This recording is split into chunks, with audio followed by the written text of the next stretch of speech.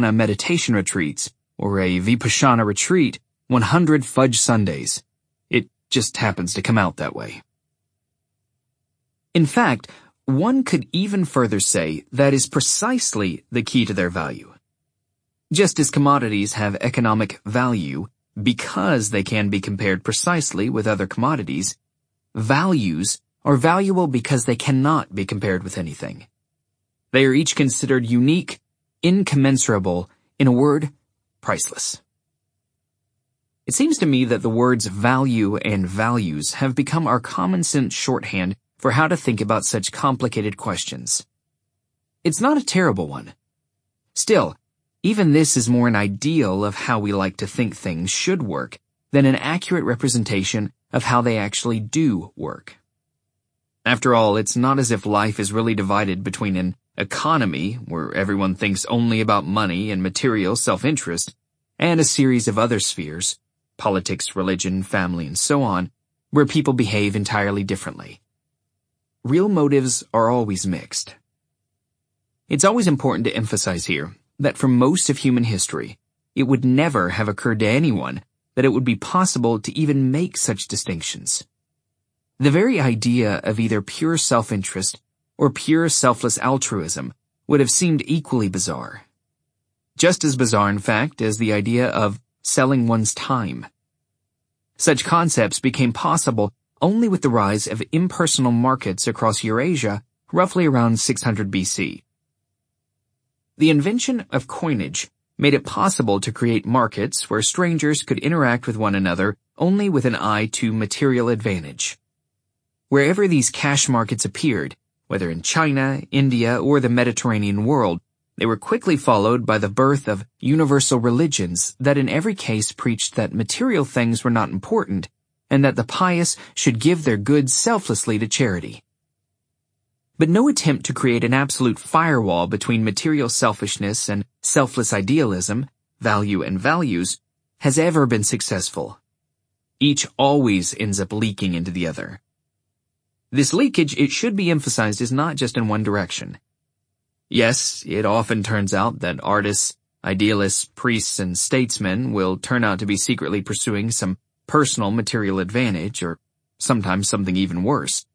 But it is equally the case that businessmen will often take pride in their honor or integrity, or workers will agonize over whether their work actually does anyone any good. This was certainly the primary consideration of those who wondered about the larger meaning of their jobs. In most of the testimonies I collected, meaningful was just a synonym for helpful and valuable for beneficial. Let's take a glance at some of the ways people reflected on the value of their jobs.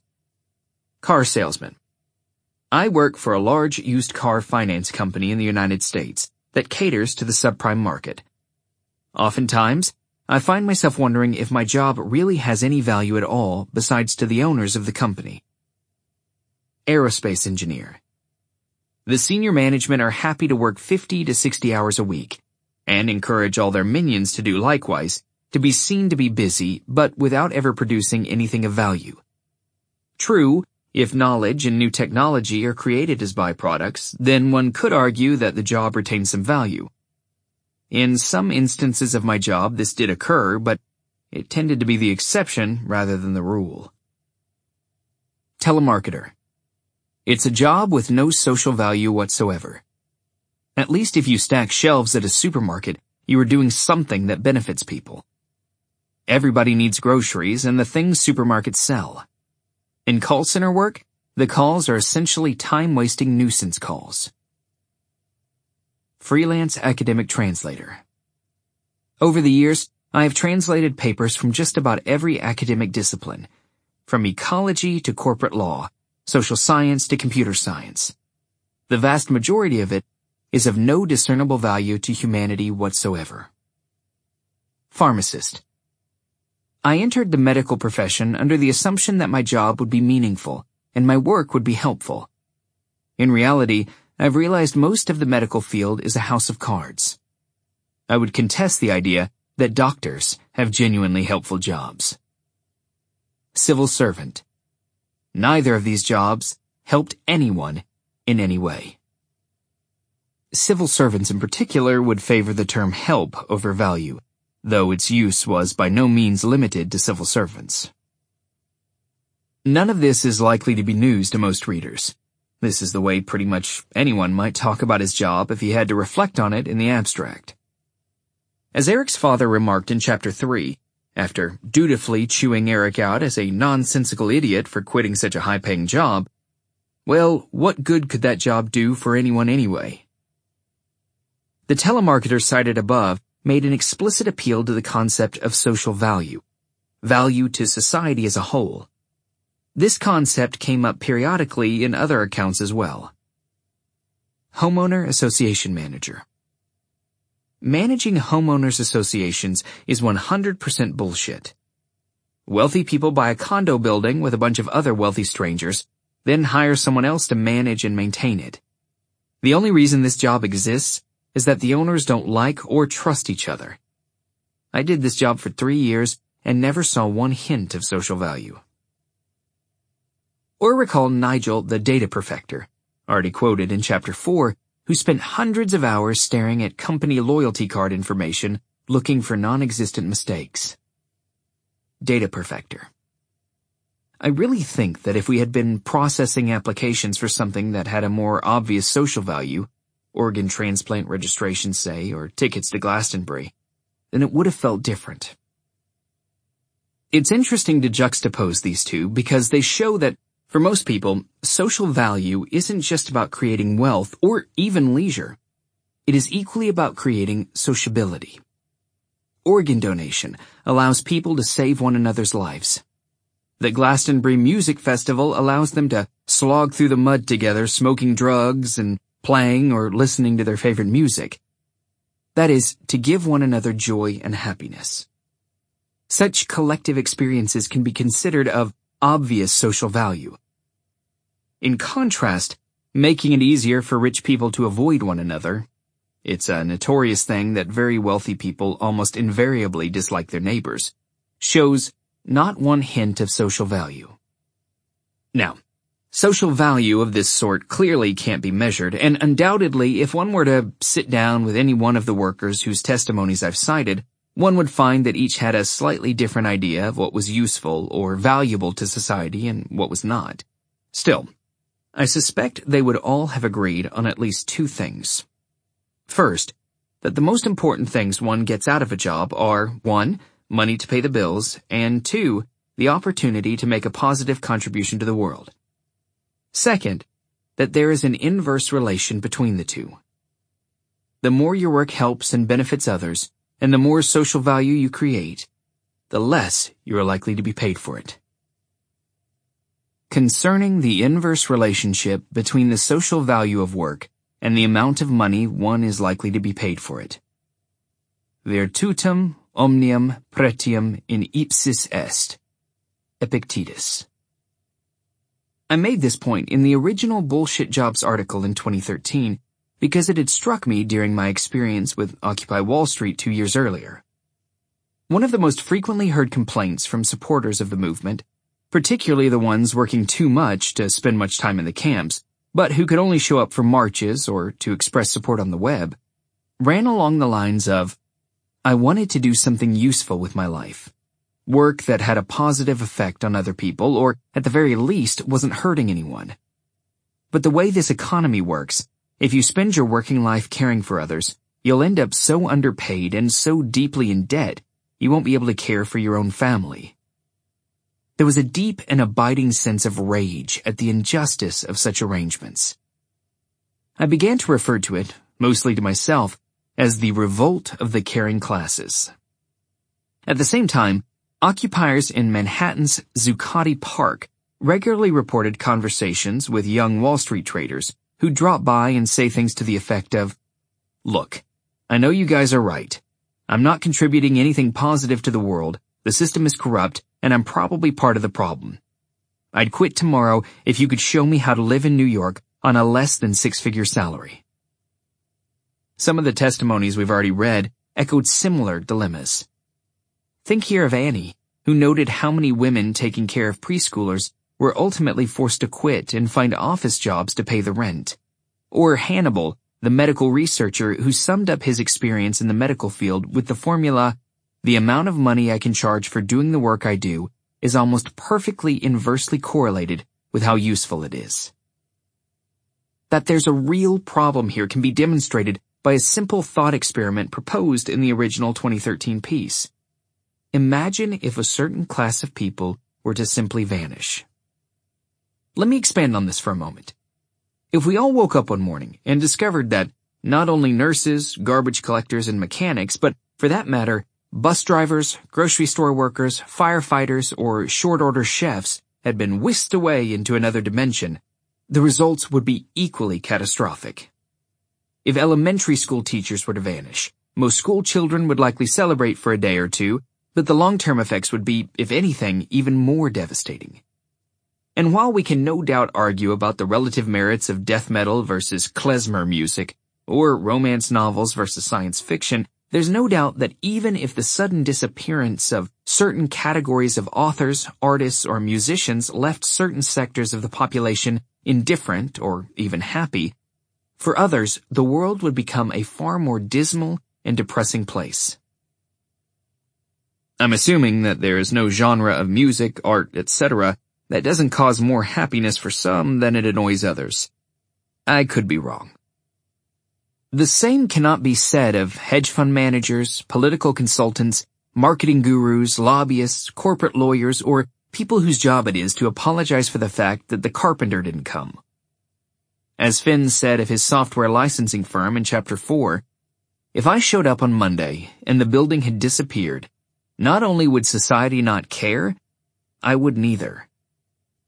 And there are certainly office buildings in the world, I'm sure anyone reading this book can think just off the top of her head of several, that were they to simply vanish, would leave the world much better off. Yet in many of these are precisely the people who get paid the very highest salaries. In fact, it often happens that, at the very top of organizations, apparently crucial positions can go unfilled for long periods of time without there being any noticeable effect, even on the organization itself. In recent years, Belgium has gone through a series of constitutional crises that have left it temporarily without a sitting government. No prime minister and no one in charge of health, transportation, or education.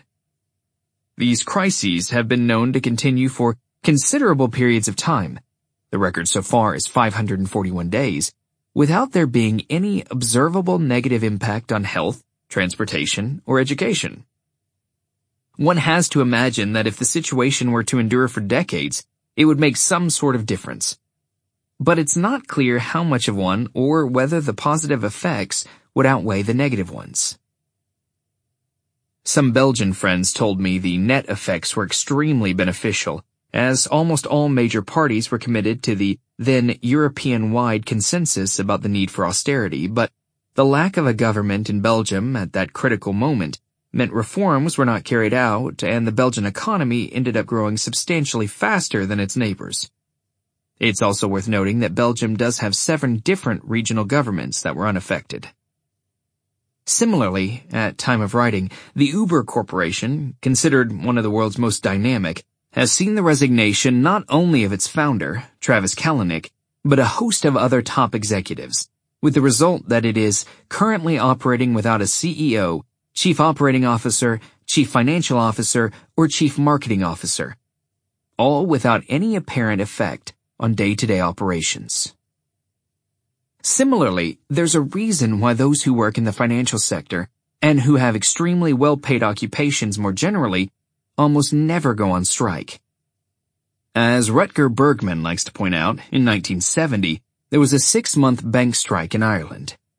Rather than the economy grinding to a halt as the organizers had anticipated, most people simply continued to write checks, which began to circulate as a form of currency, but otherwise carried on much as they had before.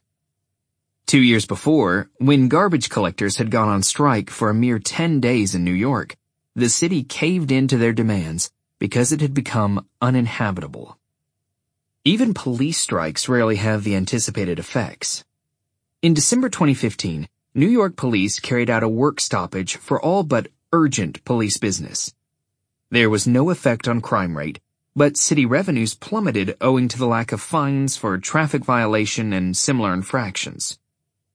The complete disappearance of police in a major city, either owing to a full strike or, in one documented case in Amsterdam during World War II, mass arrest by German occupiers, tends to lead to a rise in property crime like burglary, but leave violent crime unaffected. In rural areas with some tradition of self-governance, like the part of Madagascar where I lived between 1989 and 1991, the withdrawal of police due to IMF austerity measures made almost no difference at all. When I visited again 20 years later, people were almost universally convinced that violent crime had increased sharply since the police had returned. Very few economists have actually attempted to measure the overall social value of different professions. Most would probably take the very idea as something of a fool's errand. But those who have tried tend to confirm that there is indeed an inverse relation between usefulness and pay. In a 2017 paper, U.S. economists Benjamin B. Lockwood, Charles G. Nathanson, and E. Glenn Whale combed through the existing literature on the externalities, social costs, and spillover effects, social benefits, associated with a variety of highly paid professions, to see if it were possible to calculate how much each adds to or subtracts from the economy overall. They concluded that while in some cases, notably anything associated with creative industries, the values involved were just too subjective to measure, in other cases a rough approximation was possible. Their conclusion? The most socially valuable workers whose contributions could be calculated are medical researchers, who add $9 of overall value to society for every $1 they are paid. The least valuable were those who worked in the financial sector, who on average subtract a net $1.80 in value from society for every $1 of compensation. And of course, workers in the financial sector are often compensated extremely well. Here was their overall breakdown. Researchers, +9. School teachers, +1. Engineers, +0.2. Consultants and IT professionals, 0. Lawyers, -0.2. Advertisers and marketing professionals, -0.3. Managers, -0.8. Financial sector, -1.5. This would certainly seem to confirm a lot of people's gut suspicions about the overall value of such professions, so it's nice to see it spelled out, but the author's focus on the most highly paid professionals makes it of limited use for present purposes. School teachers are probably the lowest paid workers on the list, at least on average, and many researchers get by on very little, so the results certainly don't contradict a negative relation between pay and usefulness. But to get a real sense of the full gamut of employment, one needs a broader sample. The closest I know to such a study that does use such a broader sample was one carried out by the New Economic Foundation in the United Kingdom, whose authors applied a method called Social Return on Investment Analysis to examine 6 representative occupations, 3 high income, 3 low. Here's a summary of the results. City banker. Yearly salary circa £5 million.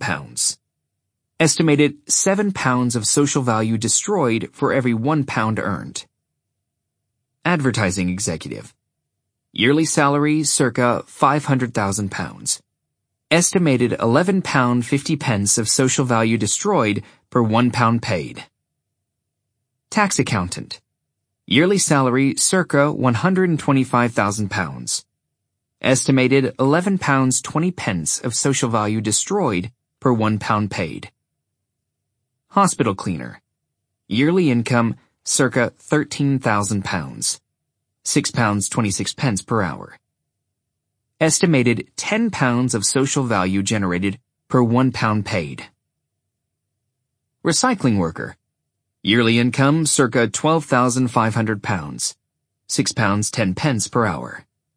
Estimated £12 in social value generated per £1 paid. Nursery worker. Salary circa £11,500. Estimated £7 in social value generated per £1 paid. I have standardized and averaged out some of the salaries, which the original report gave sometimes as hourly wages, sometimes as yearly salaries, but in the latter case, usually as ranges. The authors admit that many of their calculations are somewhat subjective, as all such calculations must be, and the study focuses only on the top and bottom of the income scale. As a result, it leaves out the majority of jobs discussed in this book, which are mostly mid-range in pay, and in most cases at least, the social benefit is neither positive nor negative, but seems to hover around zero. Still, as far as it goes, it strongly confirms the general principle that the more one's work benefits others, the less one tends to be paid for it. There are exceptions to this principle. Doctors are the most obvious. Physician salaries tend to the upper end of the scale, especially in America, yet they do seem to play an indisputably beneficial role. Yet even here, there are health professionals who would argue they're not as much exceptions as they might seem, such as the pharmacist cited a few pages back, who is convinced most doctors contribute very little to human health or happiness, but are mainly just dispensers of placebos. This may or may not be the case. Frankly, I don't have the competence to say, but if nothing else, the oft-cited fact that the overwhelming majority of improvement in longevity since 1900 is really due to hygiene, nutrition, and other public health improvements and not to improvements in medical treatment suggests a case could be made that the very poorly paid nurses and cleaners employed in a hospital are actually more responsible for positive health outcomes than the hospital's very highly paid physicians.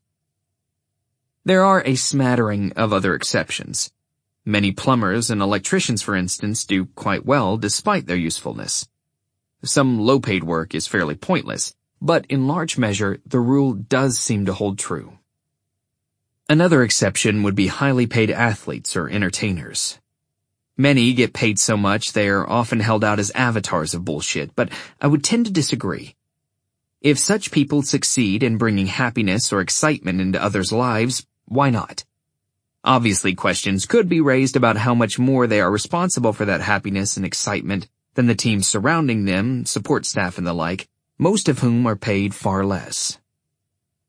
The reasons for this inverse relation between social benefit and level of compensation, however, are quite another matter. None of the obvious answers seem to work. For instance, education levels are very important in determining salary levels, but if this were simply a matter of training and education, the American higher education system would hardly be in the state that it is, with thousands of exquisitely trained PhDs subsisting on adjunct teaching jobs that leave them well below the poverty line, even dependent on food stamps. If it had anything to do with the dangers of the job, on the other hand, the highest paid workers in America would be either loggers or fishermen, and in Britain, farmers. On the other hand, if we were simply talking about supply and demand, it would be impossible to understand why American nurses are paid so much less than corporate lawyers, despite the fact that the United States is currently experiencing an acute shortage of trained nurses and a glut of law school graduates. One, in my opinion rather obtuse, economist and blogger named Alex Tabarrok wrote a response to my original bullshit jobs piece that claimed my point about the inverse relation of pay and social benefit was a great example of faulty economic reasoning, since, he said, I was simply talking about the diamond's water paradox, which goes back to the Middle Ages and Adam Smith famously used to propose a distinction between use value and exchange value, that he said had been solved a century ago with the introduction of the concept of marginal utility. Actually, my impression was that it had been solved at least as far back as Galileo, but the bizarre thing about his claim is that I hadn't engaged in economic reasoning at all, since I didn't propose any explanation for the inverse relation, but just pointed out that it exists. How can simply pointing out a fact be faulty reasoning?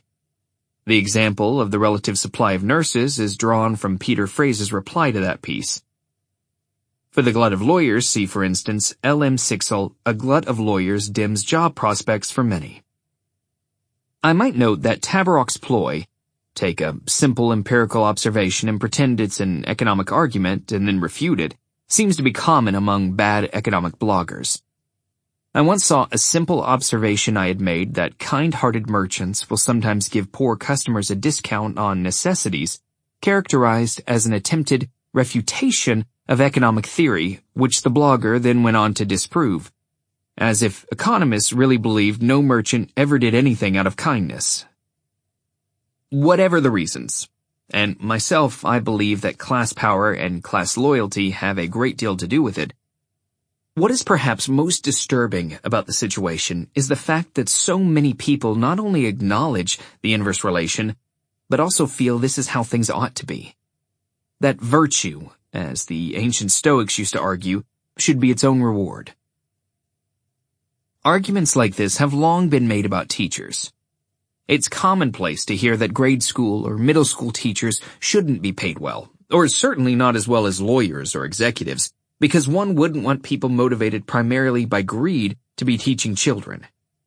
The argument would make a certain amount of sense if it were applied consistently, but it never is. I have yet to hear anyone make the same argument about doctors. One might even say that the notion that those who benefit society should not be paid too well is a perversion of egalitarianism. Let me explain what I mean by this. The moral philosopher G.A. Cohen argued that a case could be made for equality of income for all members of society based on the following logic, or at least this is my own bastardized summary. Why, he begins, might one pay certain people more than others?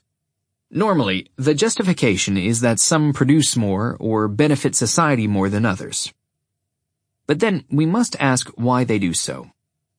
1. If some people are more talented than others, for example, have a beautiful singing voice, are a comic genius, or a math whiz, we say they are gifted. If someone has already received a benefit, a gift, then it makes no sense to give them an additional benefit, more money, for that reason. 2. If some people work harder than others, it is usually impossible to establish the degree to which this is because they have a greater capacity for work, a gift again, and the degree to which it is because they choose to work harder. In the former case, it would again make no sense to reward them further for having an innate advantage over others. 3. Even if it could be proved that some work harder than others purely out of choice, one would then have to establish whether they did so out of altruistic motives, that is, they produced more because they wished to benefit society, or out of selfish motives because they sought a larger proportion for themselves. 4. In the former case, if they produced more because they were striving to increase social wealth, then giving them a disproportionate share of that wealth would contradict their purpose. It would only make moral sense to reward those driven by selfish motives. 5. Since human motives are generally shifting and confused, one cannot simply divide the workforce into egoists and altruists. One is left with the choice of either rewarding everyone who makes greater effort or not doing so. Either option means that some people's intentions will be frustrated. Altruists will be frustrated in their attempts to benefit society, while egoists will be frustrated in their attempts to benefit themselves. If one is forced to choose one or the other, it makes better moral sense to frustrate the egoists. Therefore, people should not be paid more or otherwise rewarded for greater effort or productivity at work. The logic is impeccable. Many of the underlying assumptions could no doubt be challenged on a variety of grounds, but in this chapter I'm not so much interested in whether there is in fact a moral case for equal distribution of income, as much as observing that in many ways our society seems to have embraced in points 3 and 4, just without 1, 2, 5, or 6. Critically, it rejects the premise that it is impossible to sort workers by motives. One need only look at what sorts of careers a worker has chosen. Is there any reason a person might be doing this job other than the money? If so, then that person should be treated as if point 4 applies. As a result, there is a sense that those who choose to benefit society, and especially those who have the gratification of knowing they benefit society, really have no business also expecting middle-class salaries, paid vacations, and generous retirement packages. By the same token, there's also a feeling that those who have to suffer from the knowledge they are doing pointless or even harmful work just for the sake of the money ought to be rewarded with more money for exactly that reason. One sees this on the political level all the time. In the UK, for instance, 8 years of austerity have seen effective pay cuts to almost all government workers who provide immediate and obvious benefits to the public. Nurses, bus drivers, firefighters, railroad information booth workers, emergency medical personnel. It has come to the point where there are full-time nurses who are dependent on charity food banks. Yet creating this situation became such a point of pride for the party in power that parliamentarians were known to give out collective cheers on voting down bills proposing to give nurses or police a raise. The same party took a notoriously indulgent view of the sharply rising compensation of those city bankers who had very nearly crashed the world economy a few years before. Yet that government remained highly popular. There is a sense, it would seem, that an ethos of collective sacrifice for the common good should fall disproportionately on those who are already, by their choice of work, engaged in sacrifice for the common good, or who simply have the gratification of knowing their work is productive and useful. This can make sense only if one first assumes that work, more specifically paid work, is a value in itself. Indeed, so much a value in itself that either the motives of the person taking the job or the effects of the work are at best secondary considerations. The flip side of the left-wing protest marchers waving signs demanding more jobs is the right-wing onlooker muttering, "Get a job," as they pass by. There seems a broad consensus not so much even that work is good, but that not working is very bad. That anyone who is not slaving away harder than he'd like at something he doesn't especially enjoy is a bad person, a scrounger, a skiver, a contemptible parasite unworthy of sympathy or public relief. This feeling is echoed as much in the liberal politicians' protest against the sufferings of hard-working people. What about those who work with only moderate intensity? As it is in conservative protests about skivers and welfare queens. Even more strikingly, the same values are now applied at the top. No longer do we hear much about the idle rich. This is not because they don't exist, but because their idleness is no longer celebrated. During the Great Depression of the 1930s, impoverished audiences liked to watch high society movies about the romantic escapades of playboy millionaires. Nowadays, they are more likely to be regaled with stories of heroic CEOs and their dawn-to-midnight workaholic schedules. In England, newspapers and magazines even write similar things about the royal family who, we now learn, spend so many hours a week preparing for and executing their ritual functions that they barely have time to have a private life at all. Back in the 1990s, when I still used to argue with libertarians, I found they would almost invariably justify inequality in terms of work. If I would observe, say, that some disproportionate share of social wealth was being distributed upward, a typical response would be along the lines of, "To me, this just shows that some people are working harder or working smarter than others." This particular formulation always stuck in my head because of the telltale slipperiness. One cannot, of course, really argue that a CEO who makes 1,000 times more than a bus driver is working 1,000 times harder, so you slip in smarter, which implies more productive, but in fact here just seems to be in a way for which you're paid much more. All that saves this statement from absolutely meaningless circularity, they're smart because they're rich because they're smart and on, is that it emphasizes that most of the very rich do have jobs. Many testimonies remarked on this work as an end in itself morality. Clement had what he described as a BS job evaluating grants at a public university in the Midwest. During his off hours, which was most of them, he spent a lot of time on the web familiarizing himself with alternative political perspectives, and eventually came to realize much of the money flowing through his office was intimately tied to the U.S. war efforts in Iraq and Afghanistan. He quit, and, to the surprise and consternation of his coworkers, took a significantly lower-paying job with the local municipality. There, he said the work is harder, but at least some of it is interesting and helpful to humans. One of the things that puzzled Clement was the way that everyone at his old job felt they had to pretend to one another they were overwhelmed by the responsibilities, despite the obvious fact that they had very little to do. Clement. My colleagues often discussed how busy things would get and how hard they work, even though they would routinely be gone at 2 or 3 in the afternoon. What is the name for this kind of public denial of the crystal clear reality? My mind keeps going back to the pressure to value ourselves and others on the basis of how hard we work at something we'd rather not be doing. I believe this attitude exists in the air around us. We sniff it into our noses and exhale it as a social reflex in small talk. It is one of the guiding principles of social relations here. If you're not destroying your mind and body via paid work, you're not living right. Are we to believe that we are sacrificing for our kids or something who we don't get to see because we're at work all fucking day? Clement felt this kind of pressure was especially acute in what he described as the German Protestant-inflected culture of the American Midwest. Others spoke of Puritanism, but the feeling does not appear to be limited to Protestant or North Atlantic environments. It exists everywhere. The differences are more a matter of varying degrees and intensities. And if the value of work is in part the fact that it's something we'd rather not be doing, it stands to reason that anything we would wish to be doing is less like work and more like play or a hobby or something we might consider doing in our spare time and thereby less deserving of material reward.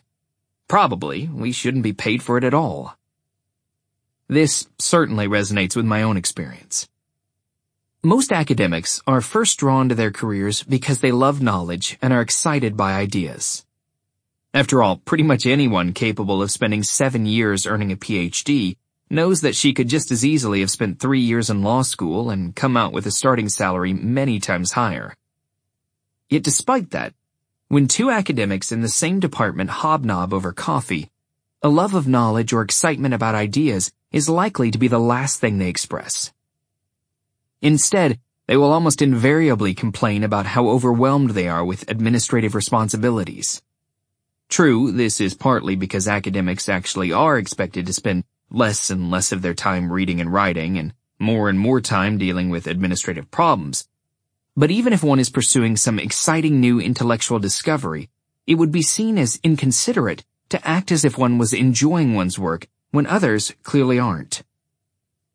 This is why the books they produce become ever shorter, more simplistic, and less well-researched. Some academic environments are more anti-intellectual than others, but everywhere, at the very least, there is a sense that the pleasurable aspects of one's calling, such as thinking, were not really what one is being paid for. They were better seen as occasional indulgences one is granted in recognition of one's real work, which is largely about filling out forms.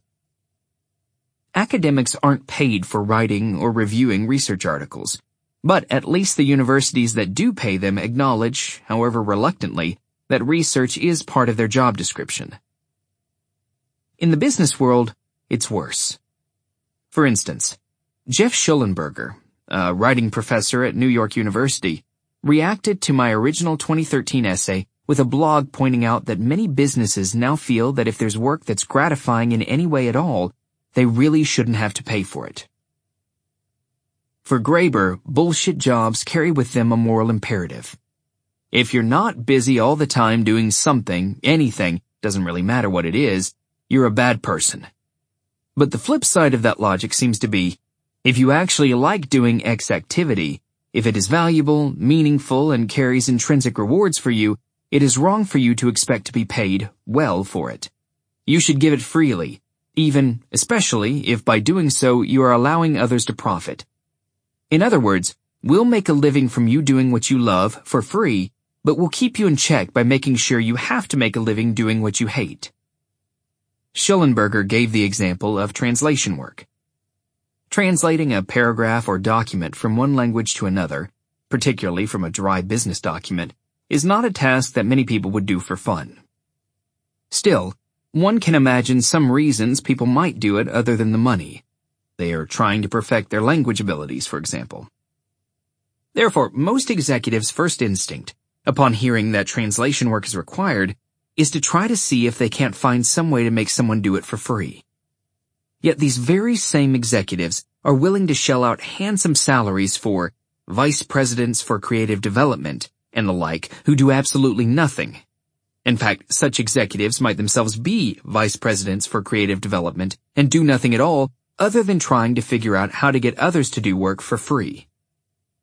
Schellenberger speaks of an emerging voluntariat, with capitalist firms increasingly harvesting the results not of paid labor, but of unpaid interns, internet enthusiasts, activists, volunteers, and hobbyists, and digitally sharecropping the results of popular enthusiasm and creativity to privatize and market the results.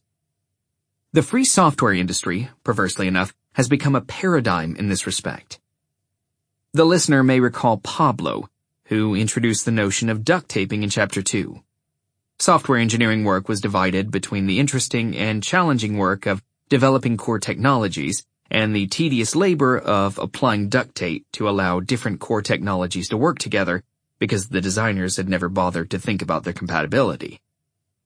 His main point, though, was that increasingly, open source means that all the really engaging tasks are done for free. Pablo. Where 2 decades ago companies dismissed open source software and developed core technologies in-house, nowadays companies rely heavily on open source and employ software developers almost entirely to apply duct tape on core technologies they get for free. In the end, you can see people doing the non-gratifying duct taping work during office hours and then doing gratifying work on core technologies during the night. This leads to an interesting vicious circle. Given that people choose to work on core technologies for free, no company is investing in those technologies. The underinvestment means that the core technologies are often unfinished, lacking quality, have a lot of rough edges, bugs, etc. That in turn creates need for duct tape and thus proliferation of duct taping jobs. Paradoxically, the more that software engineers collaborate online to do free creative labor simply for the love of doing it, as a gift to humanity, the less incentive they have to make them compatible with other such software, and the more those same engineers will have to be employed in their day jobs fixing the damage, doing the sort of maintenance work that no one would be willing to do for free. He concludes, Pablo. My guess is that we are going to see the same dynamics in other industries as well. E.g., if people are willing to write news articles for free, nobody would pay professional journalists. Instead, the money will be redirected to the PR and advertisement industries. Eventually, the quality of news will decrease because of lack of funding. One could argue that this has already begun to happen, as fewer and fewer newspapers and news services employ actual reporters. My purpose here, though, is not to unravel the complex and often arcane labor arrangements that grow out of this ethos, but simply to document the existence of the ethos itself. Attitudes toward labor have changed. Why? How have so many humans reached the point where they accept that even miserable, unnecessary work is actually morally superior to no work at all? Here, we must consider the history of changing ideas about work itself. On the theological roots of our attitudes toward labor. Man is made to be in the visible universe an image and likeness of God himself, and he is placed in it in order to subdue the earth. Only man is capable of work, and only man works, at the same time by work occupying his existence on earth. Pope John Paul II, Laborem Exercens, on Human Labor, 1981. We may define labor as any exertion of mind or body undergone partly or wholly with a view to some good other than the pleasure derived from the work. Alfred Marshall, Principles of Economics, 1890. What is work? Normally, we see it as the opposite of play. Play, in turn, is defined most often as action that one does for its own sake, for pleasure, or just for the sake of doing it. Work, therefore, is activity, typically onerous and repetitive, that one does not carry out for its own sake, and that one probably would never carry out for its own sake, or, If one did, certainly not for very long, but engages in only to accomplish something else, to obtain food, for example, or build a mausoleum.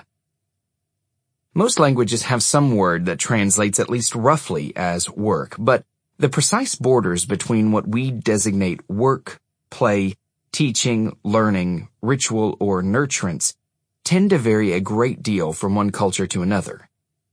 The particular tradition that has come to shape sensibilities about work in most parts of the world today harkens back to the Eastern Mediterranean, where it is first documented in the early chapters of the book of Genesis and in the works of the Greek epic poet Hesiod. In both the story of the Garden of Eden and in the myth of Prometheus, the fact that humans have to work is seen as their punishment for having defied a divine creator. But at the same time, in both, work itself, which gives humans the ability to produce food, clothing, cities, and ultimately our own material universe, is presented as a more modest instantiation of the divine power of creation itself. We are, as the existentialists like to put it, condemned to be free, forced to wield the divine power of creation against our will, since most of us would really rather be naming the animals in Eden, dining on nectar and ambrosia at feasts on Mount Olympus, or watching cooked geese fly into our waiting gullets in the land of Cockaigne, than having to cover ourselves with cuts and calluses to coax sustenance from the soil. Now, one could argue that this is simply in each case a poetic extrapolation of the two key aspects of what has become our common definition of work. First, that it is something no one would ordinarily wish to be doing for its own sake, hence punishment. Second, that we do it anyway to accomplish something beyond the work itself, hence creation. But the fact that this something beyond should be conceived as creation is not self-evident. In fact, it's somewhat odd. After all, most work can't be said to create anything. Most of it is a matter of maintaining and rearranging things. Bertrand Russell puts it nicely in his essay, In Praise of Idleness. What is work? Work is of two kinds. First, altering the position of matter at or near the Earth's surface relatively to other such matter. Second, telling other people to do so. The first kind is unpleasant and ill-paid. The second is pleasant and highly paid. Consider a coffee cup. We produce it once. We wash it 1,000 times. Even work we think of as productive, growing potatoes, forging a shovel, assembling a computer, could just as easily be seen as tending, transforming, reshaping, and rearranging materials and elements that already exist. This is why I would insist our concept of production and our assumption that work is defined by its productivity is essentially theological. The Judeo-Christian God created the universe out of nothing. This in itself is slightly unusual. Most gods work with existing materials. His latter-day worshippers and their descendants have come to think of themselves as cursed to imitate God in this regard. The sleight of hand involved, the way that most human labor, which cannot in any sense be considered production, is thus made to disappear, is largely affected through gender. In the familiar lines from the story of the fall, from the book of Genesis, God condemns men to till the soil. By the sweat of your brow you will eat your food, and women to bear children in similarly unhappy circumstances. I will make your pains in childbearing very severe. With painful labor you will give birth to children. Genesis 3:16. Hannah Arendt, in The Human Condition, makes the argument that nowhere in the Bible is it suggested that work itself is punishment for disobedience. God simply makes the labor more harsh. Others are simply reading Genesis through Hesiod. This might be true, but it doesn't really affect my argument, especially since Christians writing and thinking on the subject have assumed that was the meaning of the biblical passage for centuries. For instance, in 1664, Margaret Cavendish argued, "Neither can tennis be a pastime, for there can be no recreation in sweaty labor, for it is laid as a curse upon man that they shall live by the sweat of their brows." For the best discussion of the early Christian debates on Adam and Eve, which argues that it was St. Augustine who was really responsible for the notion that all humans are tainted and hence cursed because of original sin, see Pagel's 1988. Male productive labor is thus being framed here as the equivalent of childbirth, which, from a male point of view, not so much from a female one, but it is very much a male point of view being presented here, can seem about as close to pure creation ex nihilo, the infant appearing fully formed apparently out of nowhere, that human beings can perform. Yet it is also painful labor. This conception is still with us, for instance, in the way social scientists speak of production and reproduction. Etymologically, the English verb produce derives from the Latin producere, to bring forth, or put out, as one might still say, she produced a wallet from her handbag. Both the words production and reproduction are based on the same core metaphor. In the one case, objects seem to jump fully formed out of factories. In the other, babies seem to jump fully formed out of women's bodies.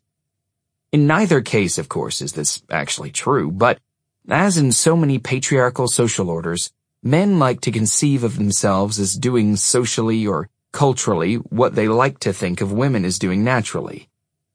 Production is thus simultaneously a variation on a male fantasy of childbirth and of the action of a male creator god who similarly created the entire universe through the sheer power of his mind and words, just as men see themselves as creating the world from their minds and brawn, and see that as the essence of work, leaving to women most of the actual labor of tidying and maintaining things to make this illusion possible.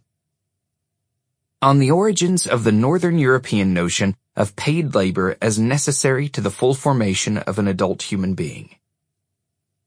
It's essential to emphasize the theological origins of this sort of thought.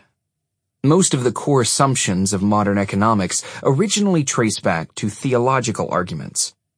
For instance, St. Augustine's argument that we are cursed with infinite desires in a finite world and thus naturally in a situation of competition with one another, which reappears in secular form in the 17th century in Thomas Hobbes, has become the basis for the assumption that rational human action is largely a matter of economizing the optimal allocation of scarce resources by rational actors in a competitive world.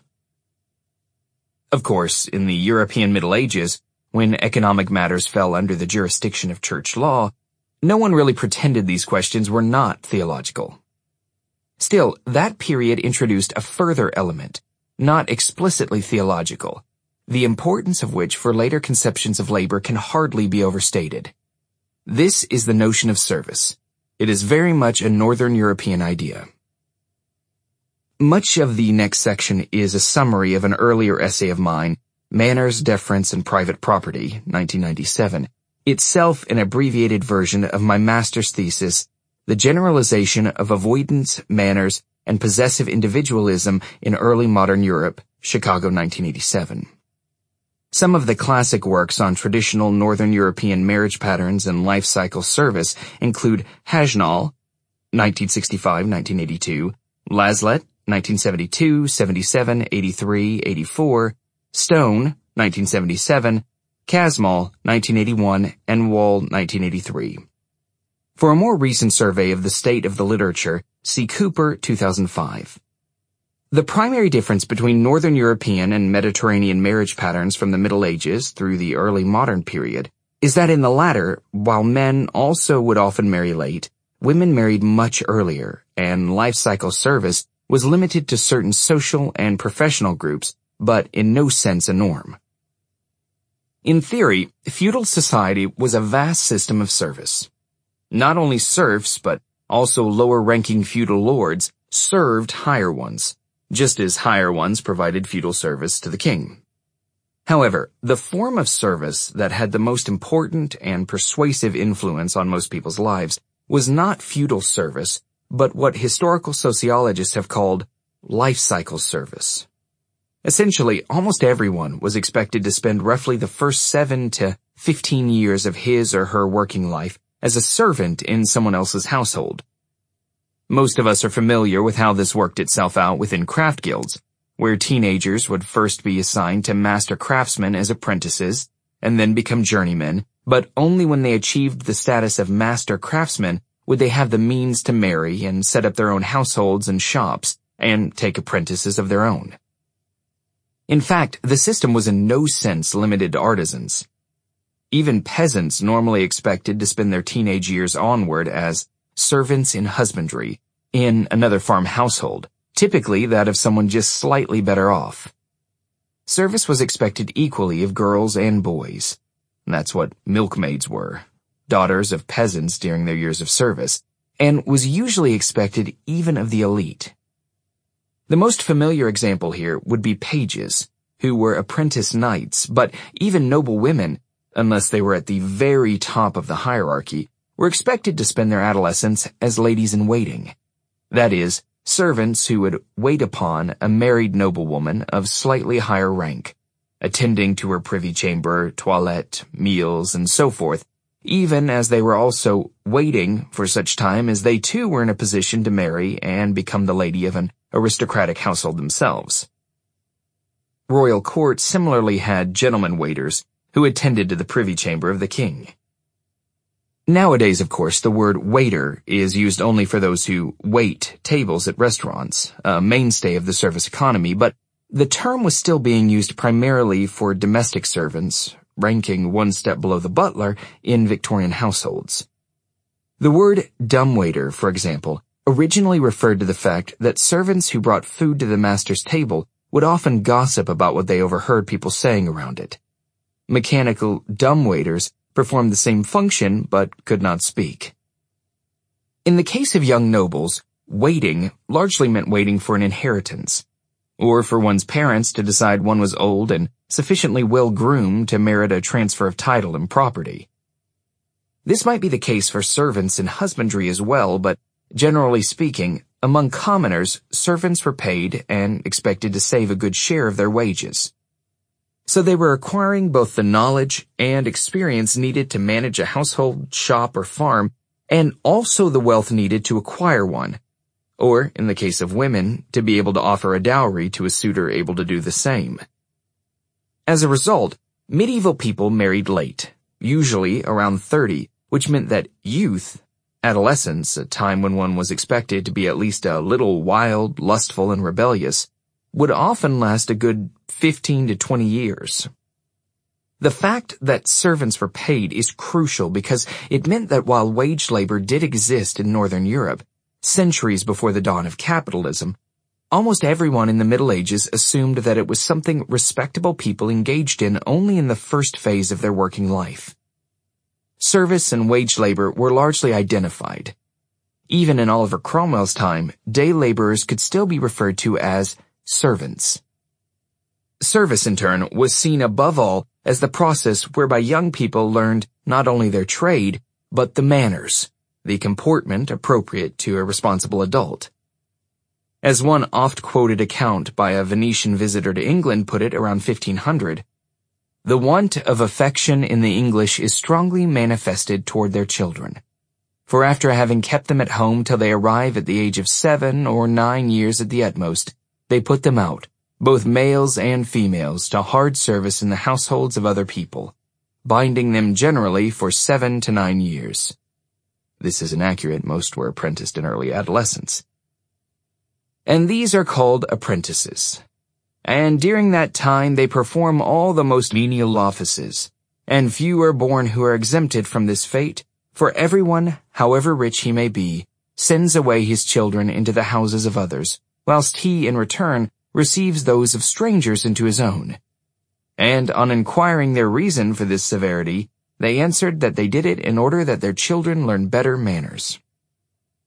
I have quoted it myself in the Manners paper. The translation goes back to Charlotte A. Sneed.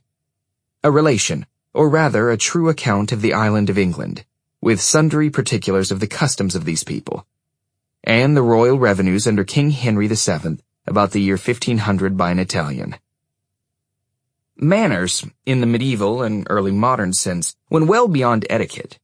The term referred to one's manner of acting and being in the world more generally, one's habits, tastes, and sensibilities.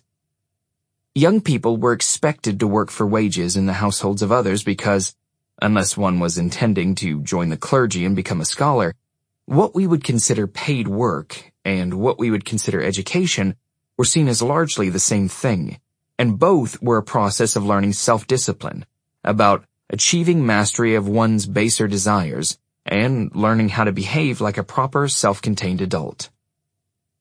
This is not to say that medieval and early modern culture had no place for the rambunctiousness of youth. To the contrary, young people, even though in service in others' households, typically also created an alternative culture of their own, centered on youth lodges with names such as the Lords of Misrule and Abbots of Unreason, which sometimes were even allowed to take temporary power during the popular festivals. Yet, ultimately, disciplined work under the direction of an adult head of a household was to transform the young into self-disciplined adults, at which point they would no longer have to work for others, but would be self-employed. As a result of such arrangements, attitudes toward work in medieval Northern Europe look quite different from those that prevailed in the classical world, or, even as we've seen, the later Mediterranean. The Venetian ambassador was scandalized by English practices. Most of our sources from Greek and Roman antiquity are male aristocrats who saw physical labor or service as fit only for women or slaves. Work, Aristotle insisted, in no sense makes you a better person. In fact, it makes you a worse one, since it takes up so much time, thus making it difficult to fulfill one's social and political obligations. As a result, the punishment aspect of work tended to be emphasized in classical literature, while the creative and godlike aspect was largely seen as falling to those male heads of household rich enough that they didn't actually have to get their hands dirty, but could tell others what to do. In Northern Europe in the Middle Ages and the Renaissance, almost everyone was expected to get their hands dirty at some point or another. In Renaissance England, for example, one frequent representative of the king was a noble servant entitled the Groom of the Stool, because he was in charge of emptying the king's chamber pot. As a result, work, especially paid work, was seen as transformative. This is important because it means that certain key aspects of what was to become known as the Protestant work ethic were already there, long before the emergence of Protestantism. How, with the advent of capitalism, work came to be seen in many quarters either as a means of social reform or ultimately as a virtue in its own right, and how labor's countered by embracing the labor theory of value. No adequate history of the meanings of work has been written. C. Wright Mills, White Collar, The American Middle Classes, 1951. All this was to change with the advent of capitalism. By capitalism, here I am referring not to markets, these had long existed, but to the gradual transformation of relations of service into permanent relations of wage labor. That is, a relation between some people who owned capital and others who did not, and thus were obliged to work for them. What this meant in human terms was, first of all, that millions of young people found themselves trapped in permanent social adolescence. As the guild structures broke down, apprentices could become journeymen, but journeymen could no longer become masters, which meant that, in traditional terms, they would not be in a position to marry and start families of their own. They were expected to live their entire lives effectively as unfinished human beings. My father, for example, was for most of his life a plate stripper in offset photo lithography shops. At one point, while first learning my medieval history, I was telling him about the guild system. Yes, he said, I served an apprenticeship too. I retired as a journeyman printer.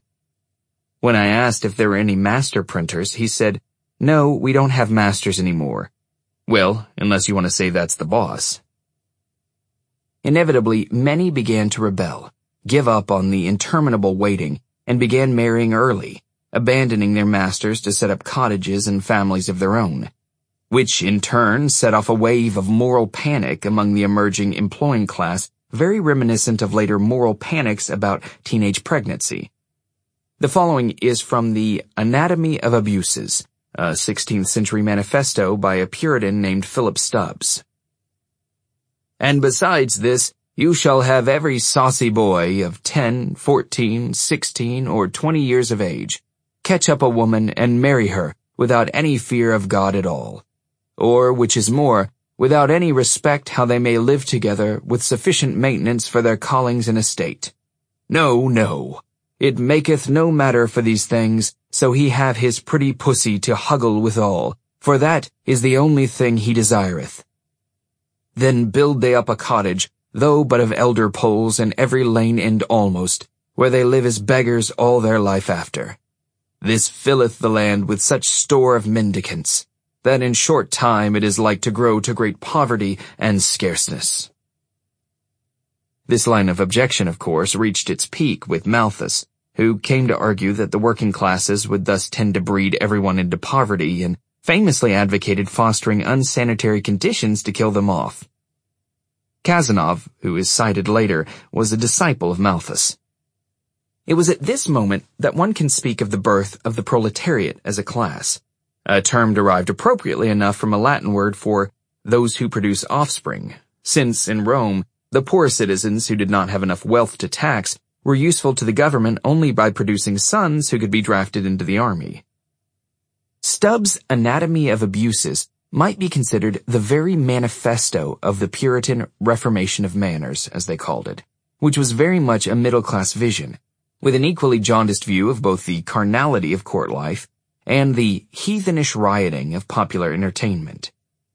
It also shows it's impossible to understand debates about Puritanism and the origins of the Protestant work ethic without understanding this larger context of the decline of life cycle service and creation of a proletariat. English Calvinists, actually they were only called Puritans by those who disliked them, tended to be drawn from the class of master craftsmen and improving farmers who were employing this newly created proletariat, and their Reformation of Manners took special aim at popular festivals, gaming, drinking, and all the annual rites of misrule when youth temporarily inverted the social order. The Puritan ideal was for all such masterless men to be rounded up and placed under the stern discipline of a pious household whose patriarch could direct them in work and prayer. But this was just the first of a long history of attempts to reform the manners of the lower classes that has followed, from Victorian workhouses where the poor were taught proper time discipline, to workfare and similar government programs today.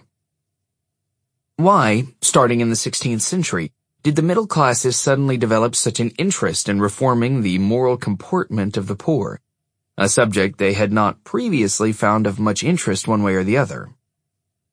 This has always been something of a historical mystery. In the context of life cycle service, though, it actually makes perfect sense. The poor were seen as frustrated adolescents. Work, and specifically paid labor under the eye of a master, had traditionally been the means by which such adolescents learned how to be proper, disciplined, self-contained adults. While in practical terms, Puritans and other pious reformers could no longer promise much to the poor, certainly not adulthood as it used to be conceived, as freedom from the need to work under the orders of others, they substituted charity, discipline, and a renewed infusion of theology. Work, they taught, was both punishment and redemption. Work was self-mortification and as such had value in itself, even beyond the wealth it produced, which was merely a sign of God's favor, and not to be enjoyed too much. Max Weber's 1905 arguments about the relation of Calvinism and the origins of capitalism, I believe, should be understood in this light. That there was some connection between Protestantism, an ethic of self-disciplined work, and economic growth was considered self-evident by many of the time, but few examined the confluence of the three factors: Northern European life cycle service, Protestantism, and emerging capitalism, even though they appear to broadly coincide. After the Industrial Revolution, the celebration of work was taken up with renewed vigor by the Methodists, but even more, if anything, in educated middle-class circles that didn't see themselves as particularly religious. Perhaps its greatest advocate was Thomas Carlyle, an enormously popular essayist who, concerned with the decline of morality in the new age of mammon, proposed what he called a gospel of work. Carlyle insisted that labor should not be viewed as a way to satisfy material needs, but as the essence of life itself. God had intentionally created the world unfinished, so as to allow humans the opportunity to complete his work through labor. A man perfects himself by working. Consider how, even in the meanest sorts of labor, the whole soul of man is composed into a kind of real harmony, the instant he sets himself to work. Doubt, desire, sorrow, remorse, indignation, despair itself, all these like hell dogs lie beleaguering the soul of the poor day worker, as of every man. But he bends himself with free valor against his task, and all these are stilled. All these shrink murmuring far off into their caves. The man is now a man. The blessed glow of labor in him, is it not purifying fire, wherein all poison is burnt up? All true work is sacred. In all true work, were it but true hand labor, there is something of divineness. O brother, if this is not worship, then I say, the more the pity for worship. For this is the noblest thing yet discovered under God's sky. Who art thou that complainest of thy life of toil? Complain not. Look up, my wearied brother. See thy fellow workmen there in God's eternity, sacred band of the immortals, celestial bodyguard of the empire of mankind. Thomas Carlyle, Past and Present. It is interesting to contrast Carlyle's praise for work for freeing the soul from cares to Nietzsche, who condemned it for that very reason. In the glorification of work and the never-ceasing talk about the blessing of labor, I see fear of everything individual. For at the sight of work, that is to say, severe toil from morning till night, we have the feeling that it is the best police, that it holds everyone in check and effectively hinders the development of reason, of greed, and of desire for independence. For work uses up an extraordinary proportion of nervous force, withdrawing it from reflection, meditation, dreams, cares, love, and hatred. One wonders if this is a direct response to Carlyle. Carlyle was ultimately led to the conclusion so many reach today, that if work is noble, then the most noble work should not be compensated, since it is obscene to put a price on something of such absolute value. The wages of every noble work do yet lie in heaven or else nowhere, though he was generous enough to allow that the poor did need to be afforded fair wages in order to obtain the means to live. Much of the essay is a condemnation of capitalism as mammonism, and like so many 19th century works, sounds vaguely Marxist to the modern ear, even when it comes to conservative conclusions. Labor is not a devil, even while encased in mammonism. Labor is ever an imprisoned god, writhing unconsciously or consciously to escape out of mammonism. Such arguments were immensely popular in middle-class circles. Unsurprisingly, the workers' movement beginning to form in Europe around Carlyle's time was less impressed. Most workers involved in Luddism, Chartism, Ricardian socialism, and the various early strains of English radicalism would probably have agreed there was something divine in work, but that divine quality lay not in its effect on the soul and body, as laborers they knew better than that, but that it was the source of wealth.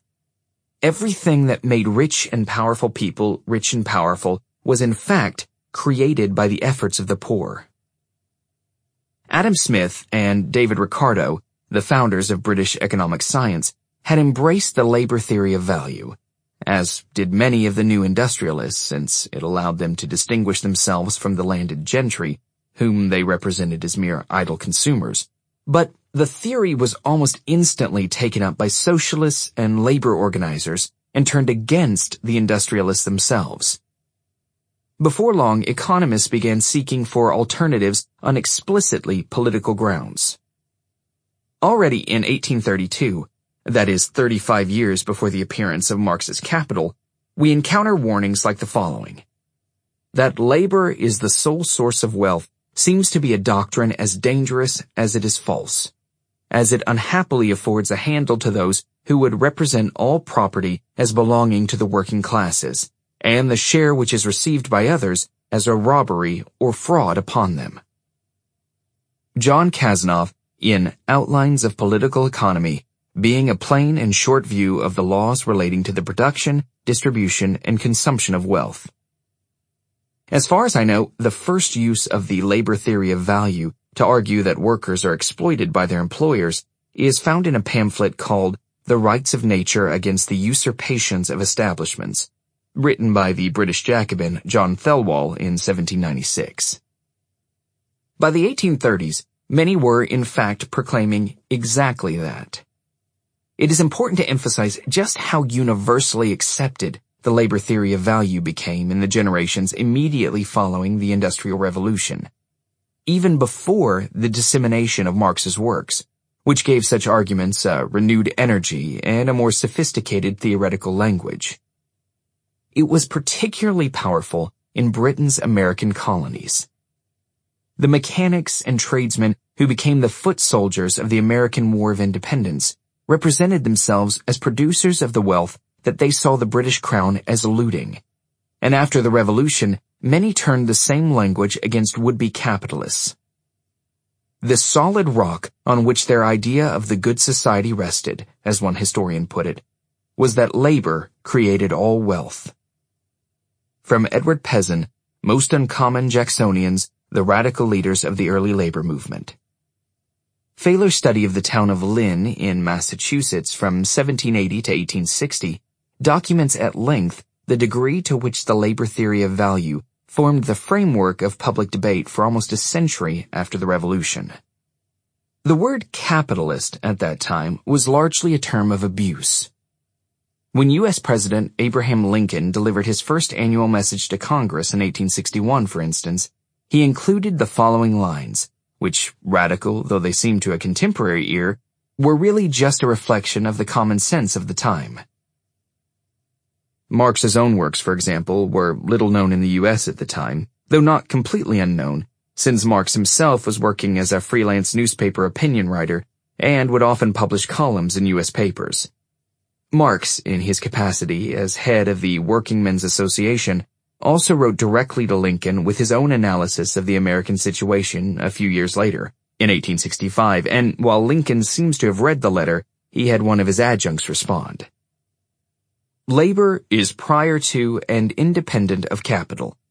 Capital is only the fruit of labor, and could never have existed if labor had not first existed. Labor is the superior of capital and deserves much the higher consideration. Still, Lincoln went on to insist, what made the United States different from Europe, indeed what made its democracy possible, was that it lacked a permanent population of wage laborers. There is not of necessity any such thing as the free hired laborer being fixed to that condition for life. Many independent men everywhere in these states a few years back in their lives were hired laborers. The prudent, penniless beginner in the world labors for wages a while, saves a surplus with which to buy tools or land for himself, then labors on his own account another while, and at length hires another new beginner to help him.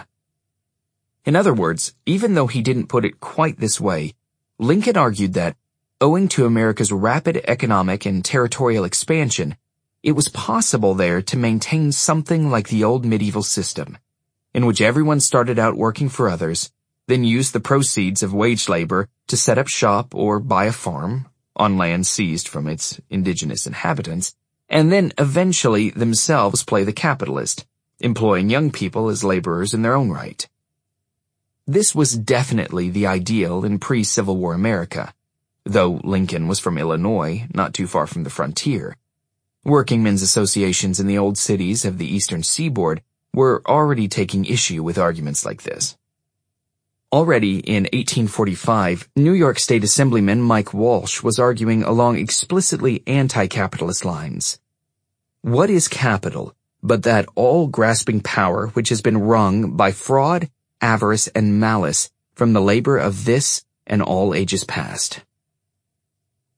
What's significant here is that Lincoln felt he had to accept the labor theory of value as the framework of debate. Everyone did. This remained the case at least until the end of the century. It was true even along the western frontier, where one might have imagined European-style class tensions were least likely to flare up. In 1880, a Protestant home missionary who had spent some years traveling along the western frontier reported that you can hardly find a group of ranchmen or miners from Colorado to the Pacific who will not have on their tongue's end the labor slang of Dennis Kearney, the infidel ribaldry of atheist pamphleteer Robert Ingersoll, the socialistic theories of Karl Marx. E.P. Goodwin, in Home Missionary Sermon, 1880, in Josiah Strong, Our Country, Its Possible Future, and Its Present Crisis, 1891. Dennis Kearney was a California labor leader of the time, now remembered largely for his campaigning against Chinese immigration, and Robert Ingersoll, the author of well-known refutations of the Bible, is now mainly known secondhand through Clarence Darrow's arguments against the literal interpretation of Genesis in the play Inherit the Wind, which appear to be taken directly from Ingersoll's writings. I can add a personal testimony here. My own grandfather, Gustavus Adolphus Dolly Graber, who, owing to my family's peculiarly long generations, was born before the U.S. Civil War and worked as a musician for many years along the western frontier at exactly the time Goodwin was writing. He is reputed to be the man who introduced the mandolin into American music. Was, my father once told me, an Ingersoll man, and hence a fervent atheist. He was never a Marxist, but my father became one later. Certainly a detail left out of every cowboy movie I ever saw. The notable exception being the Treasure of the Sierra Madre, which does indeed begin with a scene where John Huston, as a miner, explains the labor theory of value to Humphrey Bogart.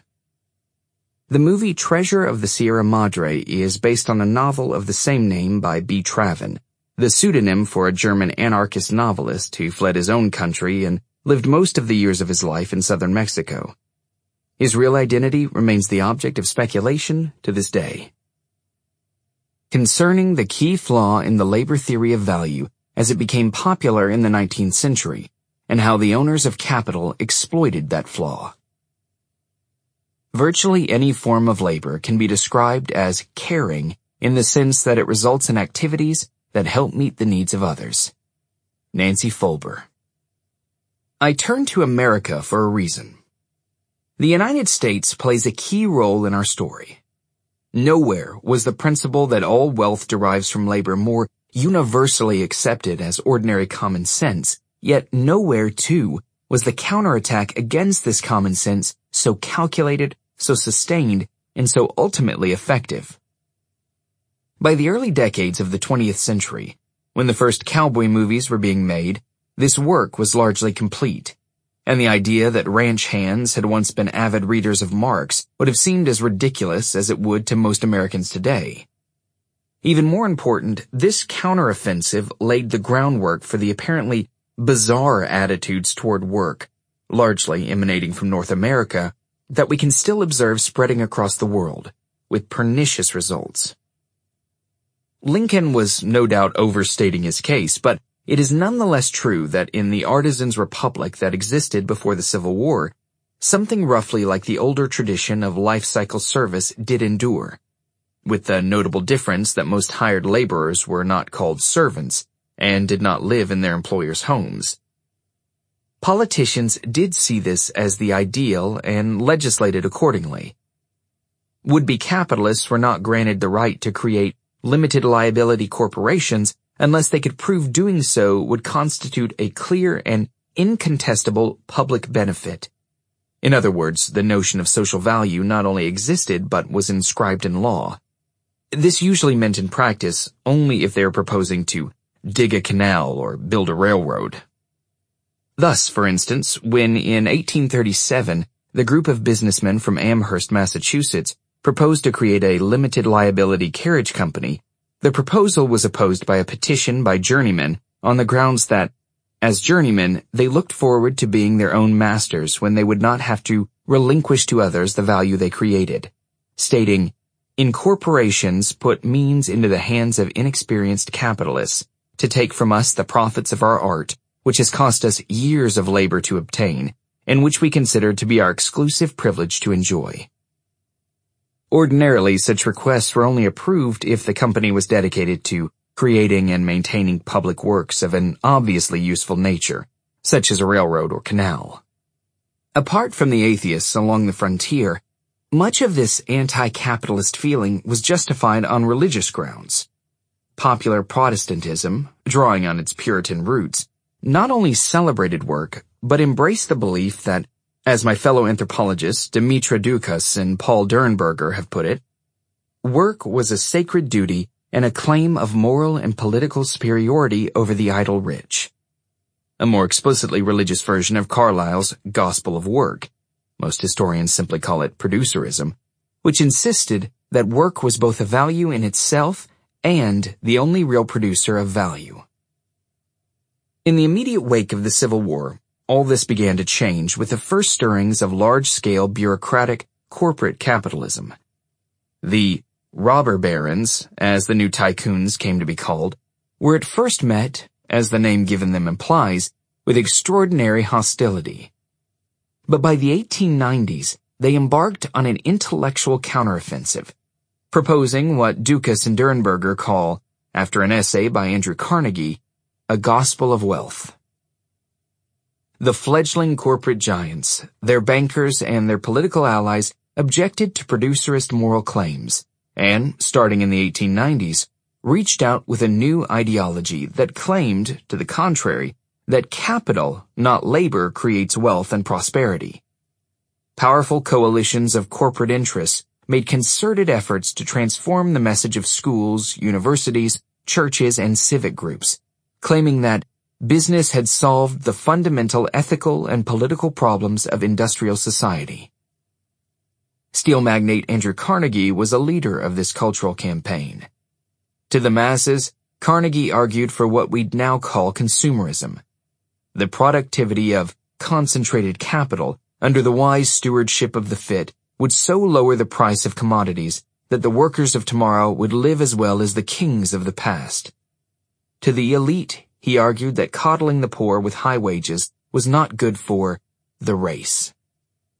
The promulgation of consumerism also coincided with the beginnings of the managerial revolution, which was, especially at first, largely an attack on popular knowledge. Where once Hoopers and Wainwrights and seamstresses saw themselves as heirs to a proud tradition, each with its secret knowledge, the new bureaucratically organized corporations and their scientific management sought as far as possible to literally turn workers into extensions of the machinery, their every move predetermined by someone else. The real question to be asked here, it seems to me, is why was this campaign so successful? Because it cannot be denied that, within a generation, producerism had given way to consumerism. The source of status, as Harry Braverman put it, was no longer the ability to make things, but simply the ability to purchase them. And the labor theory of value, which had meanwhile been knocked out of economic theory by the marginal revolution, had so fallen away from popular common sense that nowadays only graduate students or small circles of revolutionary Marxist theorists are likely to have heard of it. Nowadays, if one speaks of wealth producers, people will automatically assume one is referring not to workers, but to capitalists. This was a monumental shift in popular consciousness. What made it possible? It seems to me that the main reason lies in a flaw in the original labor theory of value itself. This was its focus on production, a concept which, as earlier noted, is basically theological and bears in it a profound patriarchal bias. Even in the Middle Ages, the Christian God was seen as a craftsman and an artificer, and human work, which was always conceived primarily as male work, as a matter of making and building things, or perhaps coaxing them from the soil, while for women, labor was seen primarily and emblematically as a matter of producing babies. There is some debate over the relative weight, in medieval Christian theology, of the degree to which work was seen as an imitation of divine creation and as a means of perfecting the self, but both principles appear to have been present from the very beginning. Most real women's labor disappeared from the conversation. Obviously, the startling, unprecedented increases in productivity that followed in the wake of the Industrial Revolution played a role here too. They could only have led to arguments about the relative importance of machines and the people operating them, and indeed, those arguments remained at the center of political and economic debate throughout the 19th century. But even when it comes to factory labor, there is something of a darker story. The initial instinct of most early factory owners was not to employ men in the mills at all, but women and children. The latter were, after all, considered more tractable, and women especially more inured to monotonous, repetitive work. The results were often brutal and horrific. The situation also left traditional male craftsmen in a particularly distressing situation. Not only were they thrown out of work by the new factories, their wives and children, who used to work under their direction, were now the breadwinners. This was clearly a factor in the early wave of machine breaking during the Napoleonic Wars that came to be known as Luddism, and a key element in allaying that rebellion seems to have been a tacit social compromise whereby it came to be understood that it would be primarily adult men who would be employed in factory work. This, and the fact that for the next century or so labor organizing tended to focus on factory workers, partly simply because they were the easiest to organize, led to the situation we have now, where simply invoking the term working class instantly draws up images of men in overalls toiling on production lines. And it's common to hear otherwise intelligent middle-class intellectuals suggest that, with the decline of factory work, the working class in, say, Britain or America no longer exists, as if it were actually ingeniously constructed androids that were driving their buses, trimming their hedges, installing their cables, or changing their grandparents' bedpans. In fact, there was never a time most workers worked in factories. Even in the days of Karl Marx or Charles Dickens, working-class neighborhoods housed far more maids, bootblacks, dustmen, cooks, nurses, cabbies, school teachers, prostitutes, caretakers, and costermongers than employees in coal mines, textile mills, or iron foundries. Are these former jobs productive? In what sense and for whom? Who produces a soufflé? It's because of these ambiguities that such issues are typically brushed aside when people are arguing about value. But doing so blinds us to the reality that most working-class labor, whether carried out by men or women, actually more resembles what we archetypically think of as women's work, looking after people, seeing to their wants and needs, explaining, reassuring, anticipating what the boss wants or is thinking, not to mention caring for, monitoring, and maintaining plants, animals, machines, and other objects, then it involves hammering, carving, hoisting, or harvesting things. This blindness has consequences. Let me give an illustration. In 2014, there was a transit strike when London's mayor threatened to close perhaps 100 London Underground ticket offices, leaving only machines. This sparked an online debate among certain local Marxists about whether the workers threatened with redundancy had bullshit jobs. The logic put forward by some being that either a job produced value for capitalism, which the capitalists clearly no longer thought these jobs did, or else it served a social function that would be necessary even if capitalism did not exist, which clearly these did not, since under full communism, transport would be free. Needless to say, I was drawn in. Asked to respond, I eventually referred my interlocutors to a circular put out by the strikers themselves, called Advice to Passengers Using the Future London Underground. It included lines like these. Please ensure you are thoroughly familiar with London Underground's 11 lines and 270 stations before traveling. Please ensure that there are no delays in your journey, or any accidents, emergencies, incidents, or evacuations. Please do not be disabled, or poor, or new to London. Please avoid being too young or too old. Please do not be harassed or assaulted while traveling. Please do not lose your property or your children. Please do not require assistance in any way. It apparently never having occurred to many advocates of proletarian revolution to investigate what it is that transit workers actually did, they appear to have lapsed into something very like the right-wing tabloid stereotype of city employees as overpaid idlers lounging about on the public dime. What tube workers actually do, then, is something much closer to what feminists have termed caring labor. It has more in common with a nurse's work than a bricklayer's. It's just that, in the same way as women's unpaid caring labor is made to disappear from our accounts of the economy, so are the caring aspects of other working-class jobs made to disappear as well. One might make a case, perhaps, that British working-class traditions of caring labor do make themselves known in popular culture, which is largely a working-class product, with all the characteristic gestures, manners, and cadences by which working-class people cheer one another up reflected in British music, British comedy, and British children's literature. But it is not recognized as value-creating labor in itself. Caring labor is generally seen as work directed at other people, and it always involves a certain labor of interpretation, empathy, and understanding. To some degree, one might argue that this is not really work at all. It's just life, or life lived properly. Humans are naturally empathetic creatures, and to communicate with one another at all, we must constantly cast ourselves imaginatively into each other's shoes and try to understand what others are thinking and feeling, which usually means caring about them at least a little, but it very much becomes work when all the empathy and imaginative identification is on one side. The key to caring labor as a commodity is not that some people care but that others don't. That those paying for services, note how the old feudal term is still retained, feel no need to engage in interpretive labor themselves.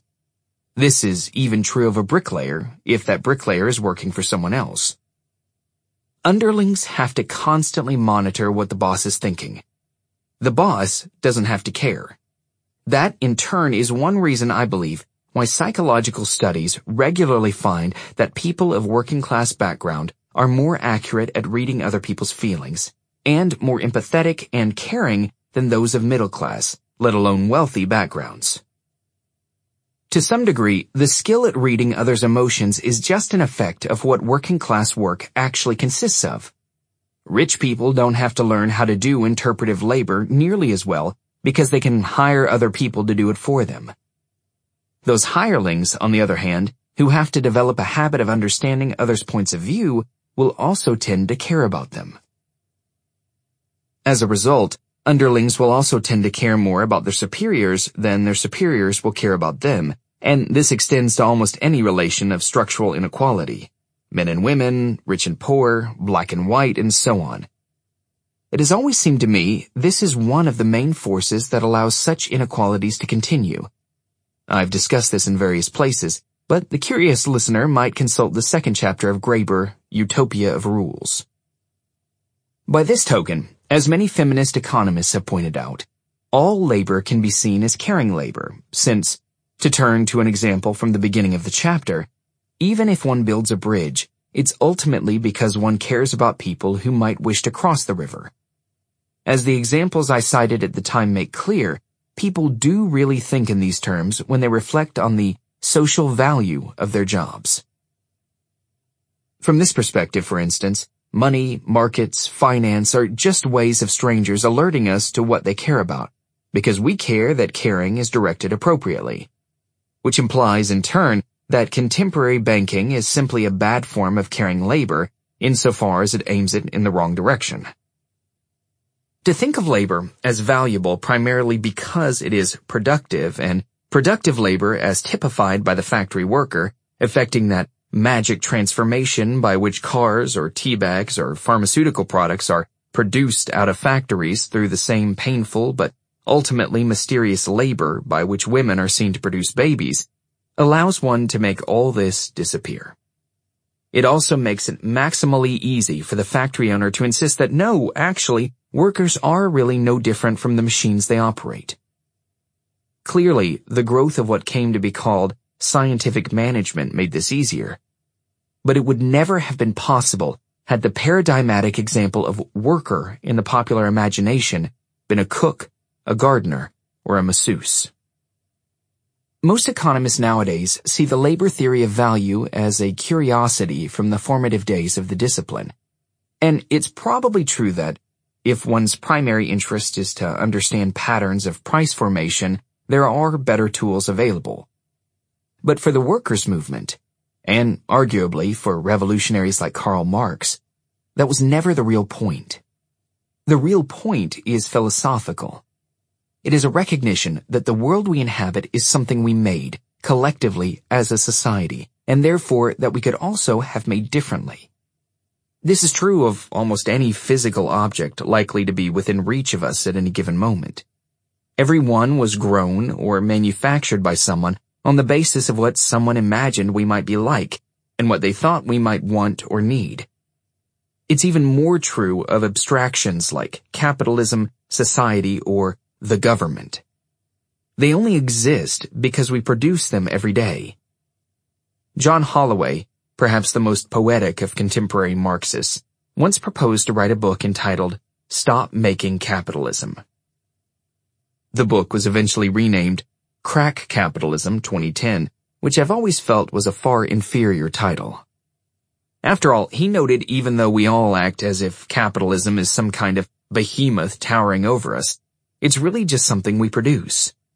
Every morning, we wake up and recreate capitalism. If one morning we woke up and all decided to create something else, then there wouldn't be capitalism anymore. There would be something else. One might even say that this is the core question, perhaps ultimately the only question, of all social theory and all revolutionary thought. Together, we create the world we inhabit. Yet if any one of us tried to imagine a world we'd like to live in, who would come up with one exactly like the one that currently exists? We can all imagine a better world. Why can't we just create one? Why does it seem so inconceivable to just stop making capitalism? Or government? Or at the very least, bad service providers and annoying bureaucratic red tape? Viewing work as production allows us to ask such questions. This couldn't be more important. It's not clear, however, if it gives us the means to answer them. It strikes me that recognizing that a great deal of work is not strictly speaking productive, but caring, and that there is always a caring aspect even to the most apparently impersonal work, does suggest one reason why it's so difficult to simply create a different society with a different set of rules. Even if we don't like what the world looks like, the fact remains that the conscious aim of most of our actions, productive or otherwise, is to do well by others, often very specific others. Our actions are caught up in relations of caring. But most caring relations require we leave the world more or less as we found it. In the same way that teenage idealists regularly abandon their dreams of creating a better world and come to accept the compromises of adult life at precisely the moment they marry and have children, caring for others, especially over the long term, requires maintaining a world that's relatively predictable as the grounds on which caring can take place. One cannot save to ensure a college education for one's children unless one is sure in 20 years there will still be colleges, or, for that matter, money. And that, in turn, means that love for others, people, animals, landscapes, regularly requires the maintenance of institutional structures one might otherwise despise. How, over the course of the 20th century, work came to be increasingly valued primarily as a form of discipline and self-sacrifice.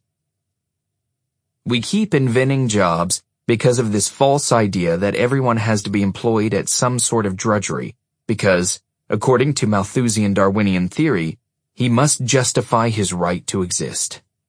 Buckminster Fuller.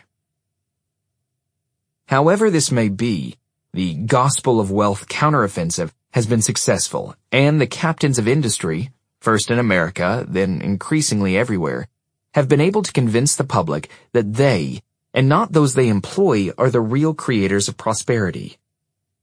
Their very success, however, created an inevitable problem.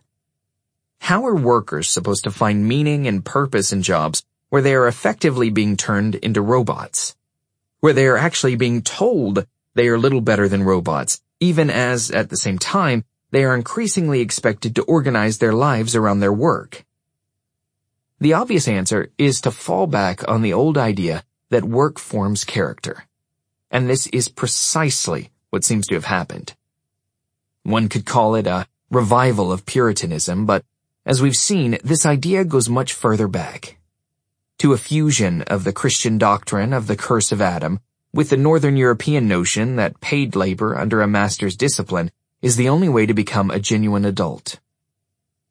This history made it very easy to encourage workers to see their work not so much as wealth creation or helping others, or at least not primarily so, but as self-abnegation, a kind of secular hair shirt, a sacrifice of joy and pleasure that allows us to become an adult worthy of our consumerist toys.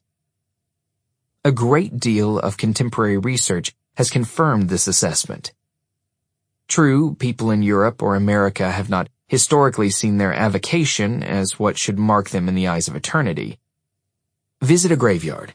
You will search in vain for a tombstone inscribed with the words steamfitter, executive vice president, park ranger, or clerk.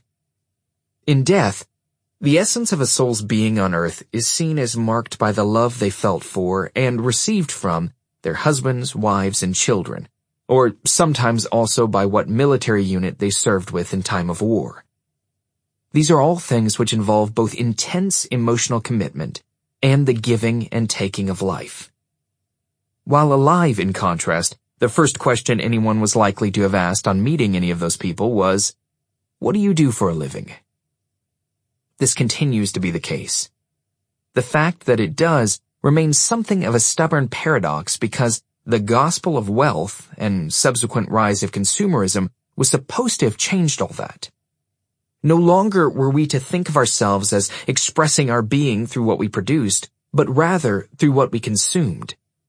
What sort of clothes we wear, music we listen to, sports teams we follow. Especially since the 70s, everyone has been expected to sort themselves out into tribal subcultures as sci-fi geeks, dog lovers, paintball enthusiasts, stoners, or supporters of the Chicago Bulls or Manchester United, but definitely not as longshoremen or catastrophe risk analysts. And it is true that on one level, most of us do prefer to think of ourselves as being defined by anything other than our jobs. One oft-quoted passage from Studs Terkel's Working. Unless a guy's a nut, he never thinks about work or talks about it. Maybe about baseball, or about getting drunk the other night, or he got laid, or he didn't get laid. I'd say 1 out of 100 really get excited about work. But at the same time, from the same testimony, somebody has to do this work. If my kid ever goes to college, I just want him to have a little respect. Yet somehow, paradoxically, people regularly report that work is what gives the ultimate meaning to their lives, and that unemployment has devastating psychological effects. There have been an enormous number of surveys, studies, inquests, and ethnographies of work over the course of the 20th century. Work about work has become a kind of minor industry in its own right. The conclusions reached by this body of research, and what follows appears to hold true with only minor variations for both blue and white-collar workers virtually anywhere in the world, might be summarized as follows. 1. Most people's sense of dignity and self-worth is caught up in working for a living. 2. Most people hate their jobs. We might refer to this as the paradox of modern work. The entire discipline of the sociology of work, not to mention industrial relations, has largely been concerned with trying to understand how both these things can be true at the same time. As two paragons of the field, Al Gini and Terry Sullivan, put it in 1987, in well over 100 studies in the last 25 years, workers have regularly depicted their jobs as physically exhausting, boring, psychologically diminishing, or personally humiliating and unimportant. But at the same time, they want to work because they are aware at some level that work plays a crucial and perhaps unparalleled psychological role in the formation of human character. Work is not just a course of livelihood. It is also one of the most significant contributing factors to an inner life. To be denied work is to be denied far more than the things that work can buy. It is to be denied the ability to define and respect oneself. After many years of research on the topic, Jeannie finally came to the conclusion that work was coming to be considered less and less a means to an end. That is, a way of obtaining resources and experiences that make it possible to pursue projects, as I've put it, values other than the economic, family, politics, community, culture, religion, and more as an end in itself. Yet at the same time, it was an end in itself that most people found harmful, degrading, and oppressive. How to reconcile these two observations? One way might be to return to the arguments I made in Chapter 3 and to acknowledge that human beings essentially are a set of purposes, so that without any sense of purpose, we would barely be said to exist at all. There is surely truth in this. In some sense, we are all in the situation of the inmate who prefers working in the prison laundry to sitting in the cell watching TV all day. But one possibility the sociologists generally overlook is that if work is a form of self-sacrifice or self-abnegation, then the very awfulness of modern work is what makes it possible to see it as an end in itself. We have returned to Carlyle. Work should be painful. The misery of the job is itself what forms character. Workers, in other words, gain feelings of dignity and self-worth because they hate their jobs. This is the attitude that, as Clement observed, seems to remain in the air all around us, implicit in office small talk. The pressure to value ourselves and others on the basis of how hard we work at something we'd rather not be doing. If you're not destroying your mind and body via paid work, you're not living right. It is, to be sure, more common among middle-class office workers like Clement than among migrant farm workers, parking lot attendants, or short-order chefs. But even in working-class environments, the attitude can be observed through its negation, since even those who do not feel they have to validate their existence, on a day-to-day basis, by boasting how overworked they are, will nonetheless agree that those who avoid work entirely should probably drop dead. In America, stereotypes of the lazy and undeserving poor have long been tied up in racism. Generations of immigrants learned what it means to be a hard-working American by being taught to despise the imagined indiscipline of the descendants of slaves, just as Japanese workers were taught to disdain Koreans, or English workers, Irish. Noel Ignatiev's How the Irish Became White is the classic study of this phenomenon. Nowadays, mainstream media is usually obliged to be more subtle, but there is an endless drumbeat of vilification of the poor, the unemployed, and especially those on public relief. And most people do seem to accept the basic logic of the contemporary moralists, that society is besieged by those who want something for nothing, that the poor are largely poor because they lack the will and discipline to work, that only those who do or have worked harder than they'd like to at something they would rather not be doing, preferably under a harsh taskmaster, deserve respect and consideration from their fellow citizens. As a result, the sadomasochistic element in work described in Chapter 4, rather than being an ugly, if predictable side effect to top-down chains of command in the workplace, has actually become central to what validates work itself. Suffering has become a badge of economic citizenship. It's not that much different than a home address. Without it, you have no right to make any other claim. We have come full circle, then, to the situation with which we began. But at least now we can understand it in its full historical context. Bullshit jobs proliferate today in large part because of the peculiar nature of managerial feudalism that has come to dominate wealthy economies, but to an increasing degree, all economies.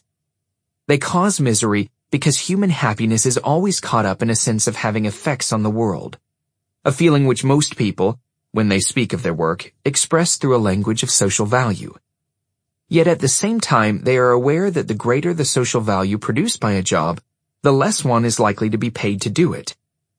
Like Annie, they are faced with the choice between doing useful and important work like taking care of children, but being effectively told that the gratification of helping others should be its own reward and it's up to them to figure out how to pay their bills, or accepting pointless and degrading work that destroys their mind and body for no particular reason, other than a widespread feeling that if one does not engage in labor that destroys the mind and body, whether or not there is a reason to be doing it, one does not deserve to live.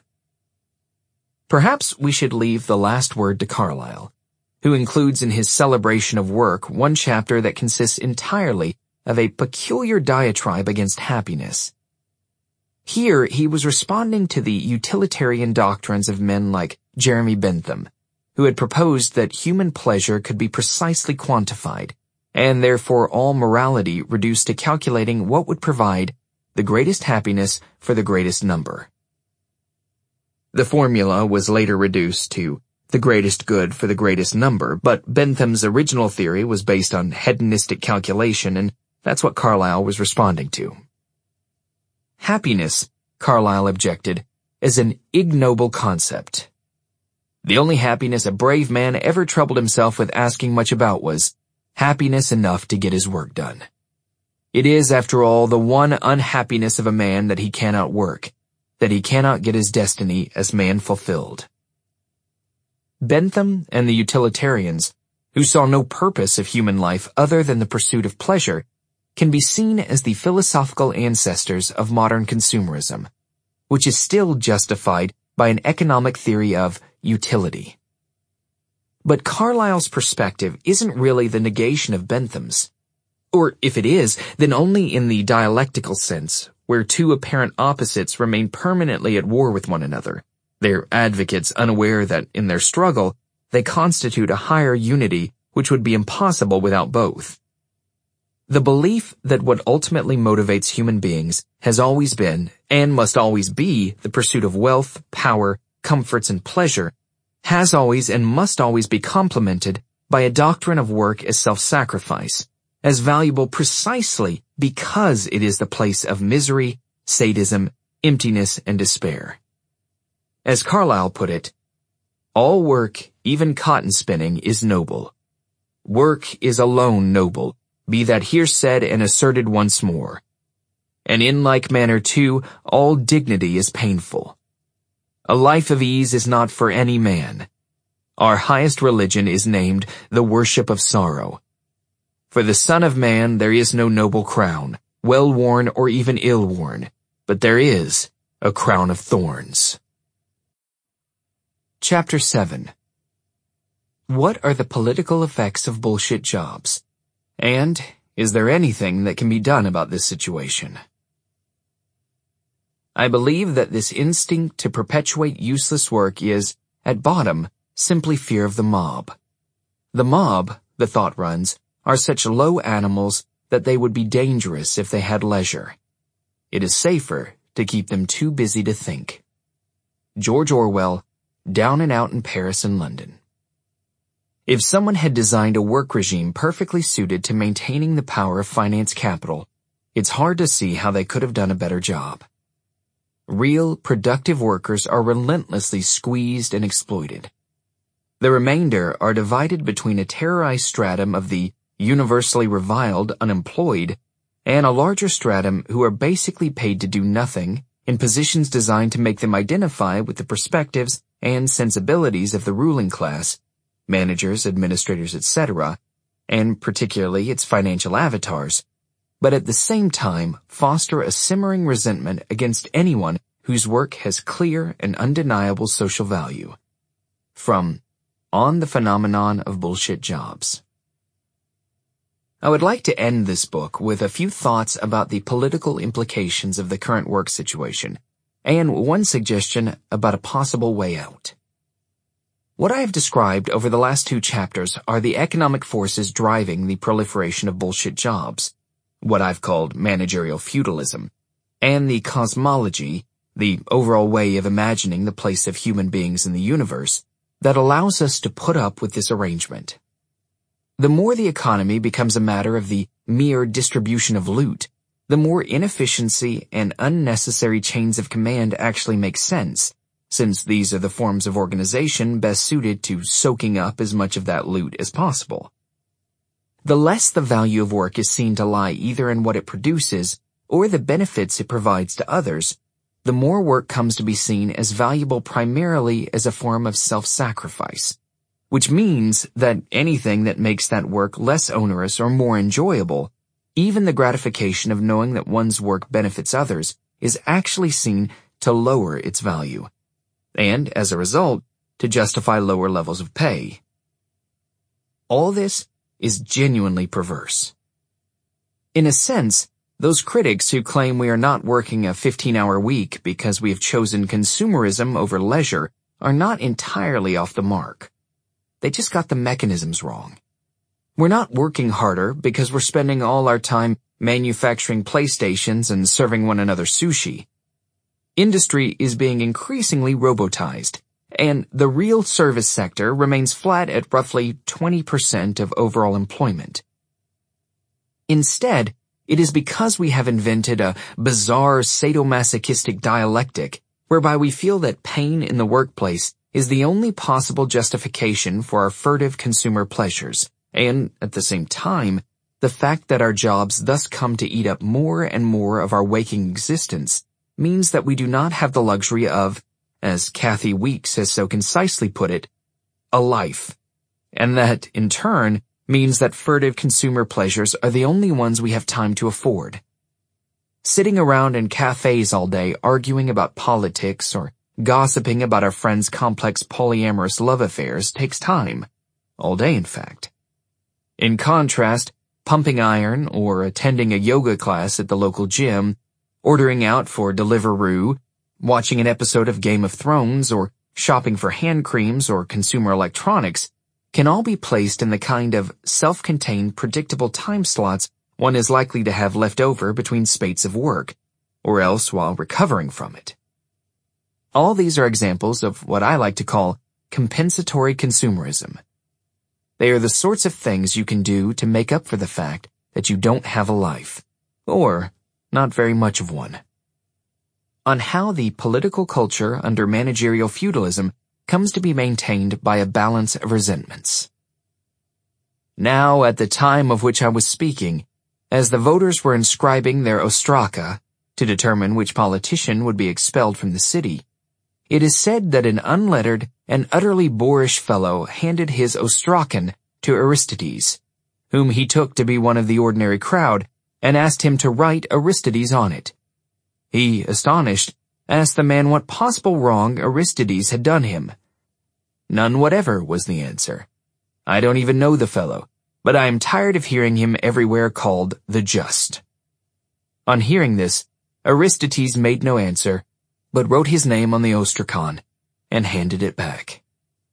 Plutarch, Life of Aristides the Just. No doubt I am overstating my case.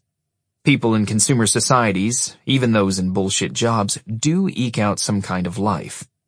Though one might ask how viable such forms of life really are in the long term, considering that the stratum of the population most likely to be trapped in pointless employment would also appear to be the most likely to have lives marked by episodes of clinical depression or other forms of mental illness, not to mention to fail to reproduce. At least I suspect that this is the case. Such suspicions could only be affirmed by empirical research. Even if none of this turned out to be the case, though, one thing is inescapable. Such work arrangements foster a political landscape rife with hatred and resentment. Those struggling and without work resent the employed. The employed are encouraged to resent the poor and unemployed, who they are constantly told are scroungers and freeloaders. Those trapped in bullshit jobs resent workers who get to do real productive or beneficial labor. And those who do real productive or beneficial labor, underpaid, degraded, and unappreciated, increasingly resent those who they see as monopolizing those few jobs where one can live well while doing something useful, high-minded, or glamorous, who they refer to as the liberal elite.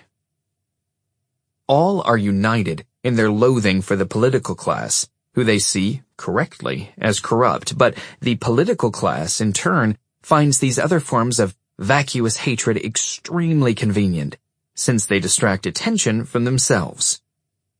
Some of these forms of resentment are familiar enough, and will be instantly recognizable by the listener. Others are less discussed and might seem at first puzzling. It's easy to imagine how someone working in a French tea factory might resent the flock of useless new middle managers imposed on them, even before those middle managers decided to fire them all. It's not nearly so clear why those middle managers should resent the factory workers. But often middle managers, and even more those managers' administrative assistants, clearly do resent factory workers, for the simple reason that the latter have legitimate reason to take pride in their work. A key part of the justification of underpaying such workers is simple envy. Moral envy is an under-theorized phenomenon. I'm not sure that anyone has ever written a book about it. Still, it's clearly an important factor in human affairs. By moral envy, I am referring here to feelings of envy and resentment directed at another person, not because that person is wealthy or gifted or lucky, but because his or her behavior is seen as upholding a higher moral standard than the envier's own. The basic sentiment seems to be, how dare that person claim to be better than me, by acting in a way that I do indeed acknowledge is better than me. I remember first encountering this attitude in college when a lefty friend once told me that he no longer had any respect for a certain famous activist, since he had learned the activist in question kept an expensive apartment in New York for his ex-wife and child. "What a hypocrite," he exclaimed. "He could have given that money to the poor." When I pointed out the activist in question gave almost all his money to the poor, he was unmoved. When I pointed out the critic, while not exactly poor himself, appeared to give nothing to charity, he was offended. In fact, I'm not sure he ever spoke to me again. I've run into this attitude repeatedly ever since. Within a community of do-gooders, anyone who exemplifies shared values in too exemplary a way is seen as a threat. Ostentatiously good behavior, virtue signaling is the new catchword, is often perceived as a moral challenge. It doesn't matter if the person in question is entirely humble and unassuming. In fact, that can make it even worse, since humility can be seen as itself a moral challenge to those who secretly feel they aren't humble enough. Moral envy of this sort is rife in activist or religious communities. What I would like to suggest here is that it is also more subtly present in the politics surrounding work. Just as anger at immigrants often involves the simultaneous accusation that newcomers work both too much and too little, so does resentment against the poor focus simultaneously on those who don't work, since they are imagined to be lazy, and those who do work, since, unless they've been dragooned into some kind of workfare, at least they don't have bullshit jobs. Why, for instance, have conservatives in the United States been so successful at whipping up popular resentment against unionized hospital or auto workers? During the 2008 bailout of the financial industry, while there was a public outcry against bankers' million-dollar bonuses, no actual sanctions followed. However, the consequent bailout of the auto industry did involve sanctions on assembly line workers. They were widely denounced as coddled for having union contracts that allowed them generous health and pension plans, vacations, and $28 per hour wages, and forced into massive givebacks. Those working in the financial offices of the same companies who, insofar as they were not just sitting around doing nothing at all, were the ones who had actually caused the problems and were not expected to make similar sacrifices. As the local paper recalled, the bank bailout would be followed in February by a bailout of auto companies.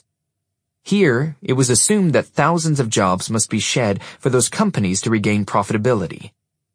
There had long been envy of auto workers' job protection and health benefits. Now, they became a scapegoat. As once proud Michigan manufacturing cities all but shut down, right-wing radio commentators asserted that workers, instrumental historically through their labor struggles in obtaining 7-day work weeks and 40-hour days for everyone, were getting their just desserts. Matthew Kopka in Bailing Out Wall Street While the Ship of State is Sinking. At the same time, one frequently circulated claim was that auto workers were making as much as $75 an hour, but this was based on an industry PR statement that took the total costs of all wages, benefits, and pensions for all workers and divided them by the total number of hours worked. Obviously, if one calculated by these means, almost any worker in any industry could be represented as getting 2 or 3 times his or her actual hourly wage. One reason American auto workers had such relatively generous plans, compared with other blue-collar workers, was first and foremost because they played such an essential role in creating something their fellow citizens actually needed, and what's more, something recognized as culturally important, indeed central to their sense of themselves as Americans. The second reason was that as factory workers they were all concentrated in the same place, which made it easy to organize together. This meant that they could threaten strikes that would have a serious effect on the economy. It's hard to escape the impression that this was precisely what others resented about them. They get to make cars. Shouldn't that be enough for them? I have to sit around filling out stupid forms all day, and these bastards want to rub it in by threatening to go on strike to demand a dental plan or 2 weeks off to take their kids to see the Grand Canyon or the Coliseum on top of that? It's quite the same with the otherwise inexplicable drumbeat of animosity directed, in the United States, against primary and secondary school teachers. School teachers, of course, are the very definition of those who chose a socially important and high-minded vocation in the full knowledge that it would involve low pay and stressful conditions. One becomes a teacher because one wants to have a positive impact on others' lives. As a New York subway recruiting ad used to say, no one ever called someone up 20 years later to thank them for being such an inspiring insurance claims adjuster. Yet again, this seems to be what makes them fair game in the eyes of all those who denounce them as spoiled, entitled, overpaid spouters of secular humanist anti-Americanism. Granted, one can understand why Republican activists target teachers' unions. Teachers' unions are one of the mainstays of support for the Democratic Party. But teachers' unions include both teachers and school administrators, the latter being those actually responsible for most of the policies most Republican activists object to. So why not focus on them? It would have been much easier for them to make a case that the school administrators are overpaid parasites than that teachers are coddled and spoiled. As Eli Horowitz noted, what's remarkable about this is that Republicans and other conservatives actually did complain about school administrators, but then they stopped. For whatever reason, those voices, which were few and quiet to begin with, dwindled to non-existence almost as soon as the conversation began. In the end, the teachers themselves turned out to be the more valid political targets, even though they do the more valuable work. Again, I think this can be put down to moral envy. Teachers are seen as people who have ostentatiously put themselves forward as self-sacrificing and public-spirited, as wanting to be the sort of person who gets a call 20 years later saying, thank you for all you did for me. For people like that to form unions, threaten strikes, and demand better working conditions is considered almost hypocritical. There's one major exception to the rule that anyone pursuing a useful or high-minded line of work, but who also expects comfortable levels of pay and benefits, is a legitimate target of resentment. The rule does not apply to soldiers, or anyone else who works directly for the military. To the contrary, soldiers must never be resented. They are above critique. I've written about this curious exception before, but it might be helpful to recall the argument very briefly, because I think it's impossible to really understand right-wing populism without it. What follows is drawn largely from an essay that appeared in long format as Introduction, The Political Metaphysics of Stupidity, in The Commoner, spring 2005, and shorter format in Harper's as Army of Altruists on the Alienated Right to Do Good. Let me again take the case of America, because it's the one I'm most familiar with, though I'm assured the argument, in its broad outlines, does apply anywhere from Brazil to Japan. For right-wing populists in particular, military personnel are the ultimate good guys. One must support the troops. This is an absolute injunction. Anyone who would compromise on it in any way is a traitor, pure and simple. The ultimate bad guys, in contrast, are the intelligentsia. Most working-class conservatives, for instance, don't have much use for corporate executives, but they usually don't feel especially passionate about their dislike for them.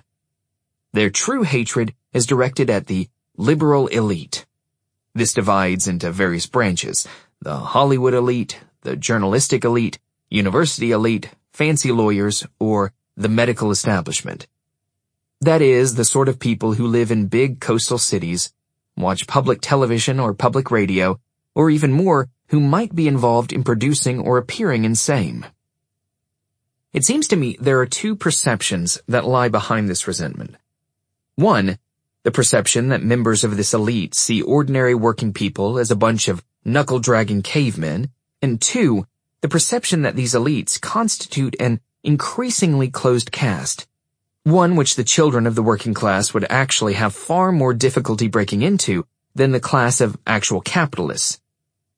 It also seems to me that both these perceptions are largely accurate. The first is pretty much self-evidently true if reactions to the 2016 election of Donald Trump are anything to go by.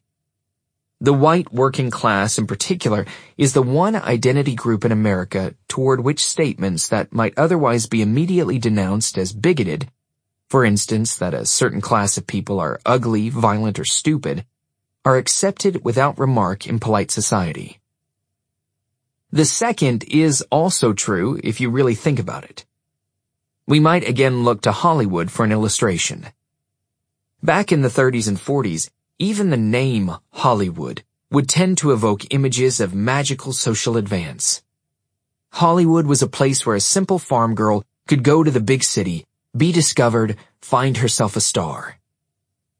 For present purposes, it doesn't really matter how often this actually happened. It clearly did now and then.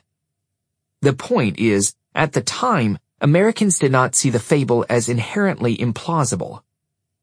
Look at a list of the lead actors of a major motion picture nowadays, and you are likely to find barely a single one that can't boast at least 2 generations of Hollywood actors, writers, producers, and directors in their family tree. The film industry has come to be dominated by an in-marrying cast. Is it surprising, then, that Hollywood celebrities' pretensions to egalitarian politics tend to ring a bit hollow in the ears of most working-class Americans? Neither is Hollywood in any way an exception in this regard. If anything, it's emblematic of what has happened to all the liberal professions, if perhaps a trifle more advanced. Conservative voters, I would suggest, tend to resent intellectuals more than they resent rich people, because they can imagine a scenario in which they or their children might become rich, but cannot possibly imagine one in which they could ever become a member of the cultural elite. If you think about it, that's not an unreasonable assessment. A truck driver's daughter from Nebraska might not have very much chance of becoming a millionaire. America now has the lowest social mobility in the developed world, but it could happen. There's virtually no way that same daughter will ever become an international human rights lawyer or drama critic for the New York Times. Even if she could get into the right schools, there would certainly be no possible way for her to then go on to live in New York or San Francisco for the requisite years of unpaid internships. Insofar as there are not quite enough children of privilege to go around, since elites almost never give birth to enough offspring to reproduce themselves demographically, the jobs are likely to go to the most remarkable children of immigrants. Executives with Bank of America or Enron, when facing a similar demographic problem, are much more likely to recruit from poorer white folk like themselves. This is partly because of racism. Partly, too, because corporations tend to encourage a broadly anti-intellectual climate themselves. It is well known at Yale, where I once worked, that executive recruiters tend to prefer to hire Yale's B students, since they are more likely to be people they'll feel comfortable with. Even if the son of a glazier got a toehold in a well-positioned bullshit job, he would likely, like Eric, be unable or unwilling to transform it into a platform for the obligatory networking. There are 1,000 invisible barriers. If we return to the opposition of value versus values laid out in the last chapter, we might put it this way. If you just want to make a lot of money, there might be a way to do it. On the other hand, if your aim is to pursue any other sort of value, whether that be truth, journalism, academia, beauty, the art world, publishing, justice, activism, human rights, charity, and so forth, and you actually want to be paid a living wage for it, then if you do not possess a certain degree of family wealth, social networks, and cultural capital, there's simply no way in. The liberal elite, then, are those who have placed an effective lock on any position where it's possible to get paid to do anything that one might do for any reason other than the money. They are seen as trying, and largely succeeding, in constituting themselves as a new American nobility, in the same sense as the Hollywood aristocracy, monopolizing the hereditary right to all those jobs where one can live well and still feel one is serving some higher purpose, which is to say, feel noble. In the United States, of course, all this is very much complicated by the country's legacy of slavery and inveterate racism. It's largely the white working class that expresses class resentment by focusing on intellectuals. African Americans, migrants, and the children of migrants tend to reject anti-intellectual politics and still see the educational system as the most likely means of social advancement for their children. This makes it easier for poor whites to see them as unfairly in alliance with rich white liberals. But what does all this have to do with supporting the troops? Well, if that truck driver's daughter was absolutely determined to find a job that would allow her to pursue something unselfish and high-minded, but still paid the rent and guaranteed access to adequate dental care, what options does she really have? If she's of a religious temperament, there might be some possibility in her local church. But such jobs are hard to come by. Mainly, she can join the army. The reality of the situation first came home to me over a decade ago when attending a lecture by Catherine Lutz, an anthropologist who has been carrying out a project studying the archipelago of U.S. overseas military bases.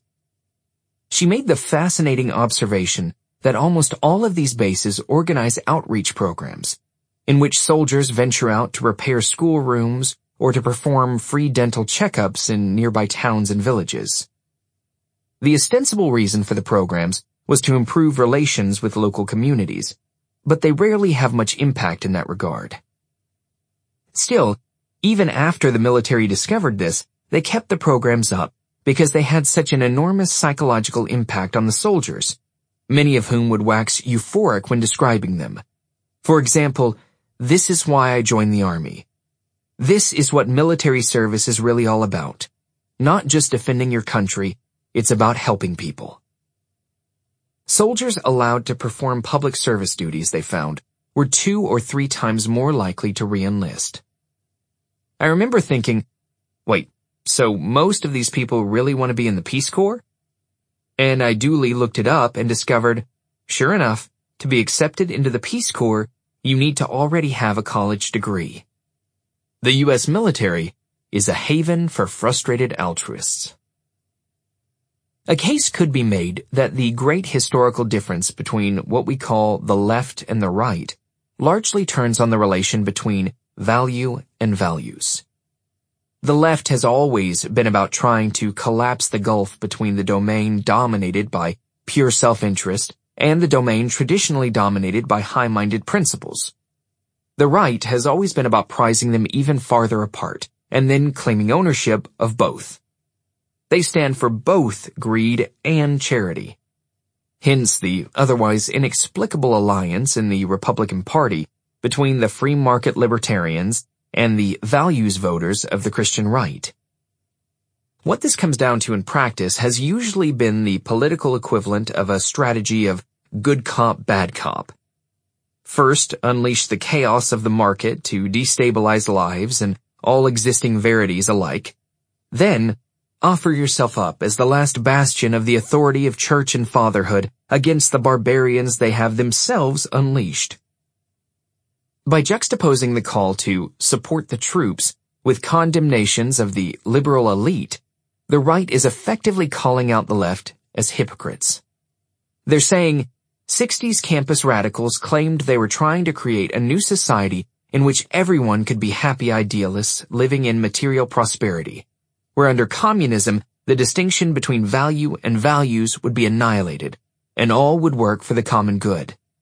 But all they really ended up doing was to guarantee any jobs which allow one to feel like one is doing that are set aside exclusively for their own spoiled children. This has some very important implications for the nature of the societies we live in. One thing it suggests about capitalism more generally is that societies based on greed, even that say that human beings are inherently selfish and greedy, and then attempt to valorize this sort of behavior, don't really believe it, and secretly dangle out the right to behave altruistically as a reward for playing along. Only those who can prove their mettle at selfishness are to be afforded the right to be selfless. Or that's how the game is supposed to work. If you suffer and scheme, and by doing so manage to accumulate enough economic value, then you are allowed to cash in and turn your millions into something unique, higher, intangible, or beautiful. That is, turn value into values.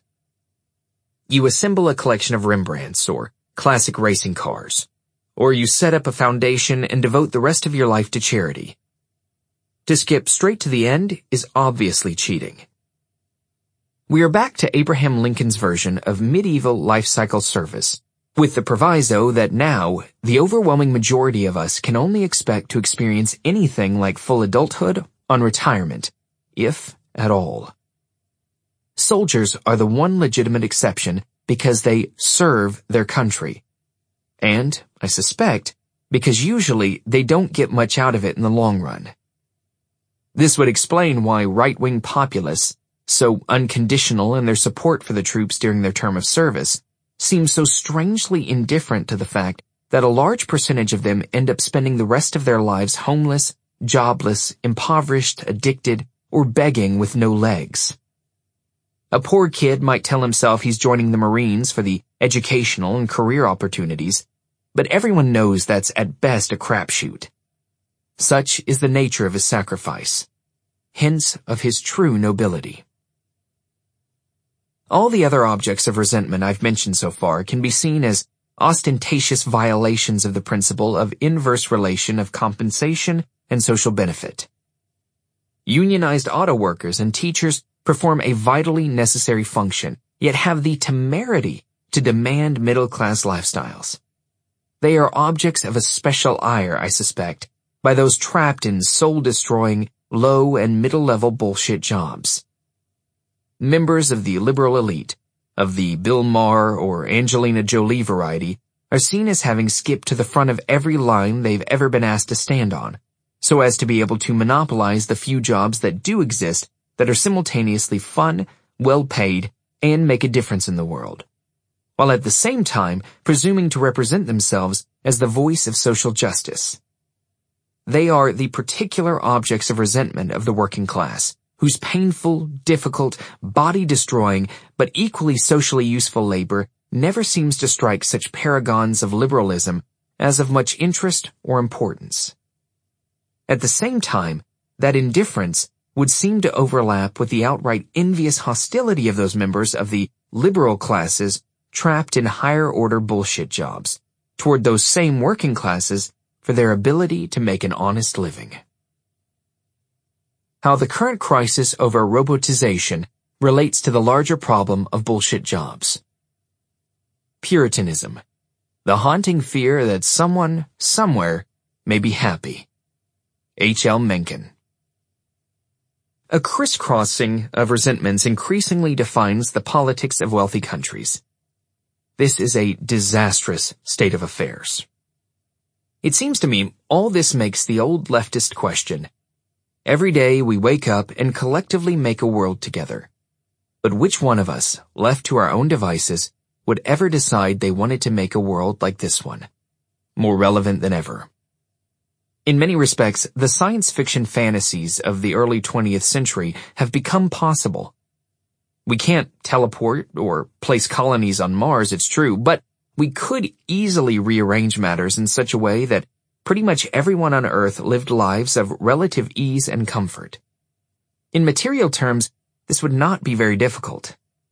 While the pace at which scientific revolutions and technological breakthroughs occur has slowed considerably since the heady pace the world came to be familiar with from roughly 1750 to 1950, improvements in robotics continue, largely because they are a matter of improved application of existing technological knowledge. Combined with advances in materials science, they are ushering in an age where a very large proportion of the most dreary and tiresome mechanical tasks can indeed be eliminated. What this means is that work, as we know it, will less and less resemble what we think of as productive labor, and more resemble caring labor. Since, after all, caring consists mainly of the sorts of things most of us would least like to see done by a machine. There has been a great deal of effort to normalize the idea that caring tasks can or should be carried out by machines, but I don't think it has been or really could be successful in the long run. There's been a lot of scare literature of late about the perils of mechanization. Most of it follows along the lines that Kurt Vonnegut had already developed in his very first novel, Player Piano, in 1952. With most forms of manual labor eliminated, society, these critics warn, will necessarily divide into two classes. A wealthy elite who own and design the robots, and a haggard and disconsolate former working class who spend their days shooting pool and drinking because they have nothing else to do. The middle class would split between them. This obviously not only completely ignored the caring aspects of real labor, it also assumed property relations were unalterable, and that human beings, at least those who were not, say, science fiction writers, were so completely unimaginative that even with unlimited free time, they would be unable to come up with anything particularly interesting to do. It is interesting to note in this context that Vonnegut had, in fact, been enrolled for a master's degree in anthropology at the University of Chicago immediately after the war, though he never completed his dissertation. This no doubt explains why one of the main characters in the book is an anthropologist. Perhaps if he'd studied harder, he'd have realized that his premise, that workers would not be able to handle too much leisure, was profoundly flawed. Ray Fogelson, who was there at the time, told me he returned many years later with a thesis so obviously dashed together it left the department in a quandary, so they decided to grant him a degree instead for Cat's Cradle.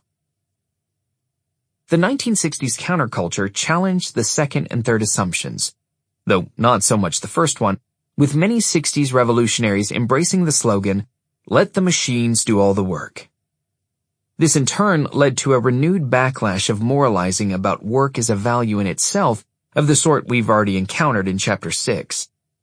At the same time as an export of many factory jobs to poor countries where labor was cheap enough it could still be performed by human beings. It was in the wake of this reaction to the 60s counterculture, in the 70s and 80s, that the first wave of managerial feudalism and the extreme bullshitization of employment began to make itself felt.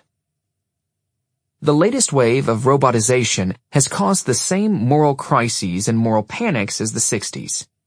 The only real difference is that, since any significant change in economic models, let alone property regimes, is now treated as definitively off of the table, it's simply assumed the only possible result will be to convey even more wealth and power to the 1%. Martin Ford's recent The Rise of the Robots, for example, documents how, after making most blue-collar workers redundant, Silicon Valley is in the process of taking aim at healthcare, education, and the liberal professions as well. The likely outcome, he predicts, is techno-feudalism. Throwing workers out of work, or impoverishing them by forcing them to compete with machines, will be deeply problematic, he argues, particularly since, without paychecks, how exactly is anyone going to afford all the shiny toys and efficient services the robots will provide? This may be a cruelly simplified summary, but it helps to underline what I think to be missing from such accounts. That predictions of robots replacing humans always go just so far and then stop.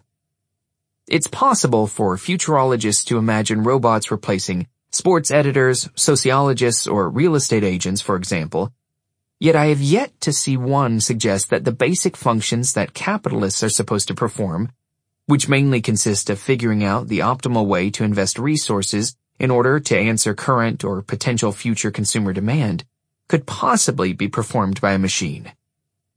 Why not?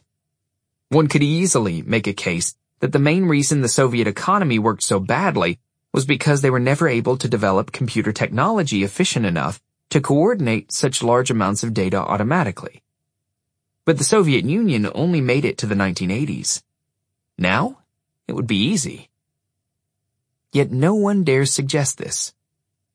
The famous Oxford study by engineer Michael Osborne and economist Carl Frey, which sizes up 702 different professions in terms of their susceptibility for being replaced by robots, for instance, considers hydrologists, makeup artists, and travel guides, but makes no mention whatsoever of the possibility of automated entrepreneurs, investors, or financiers.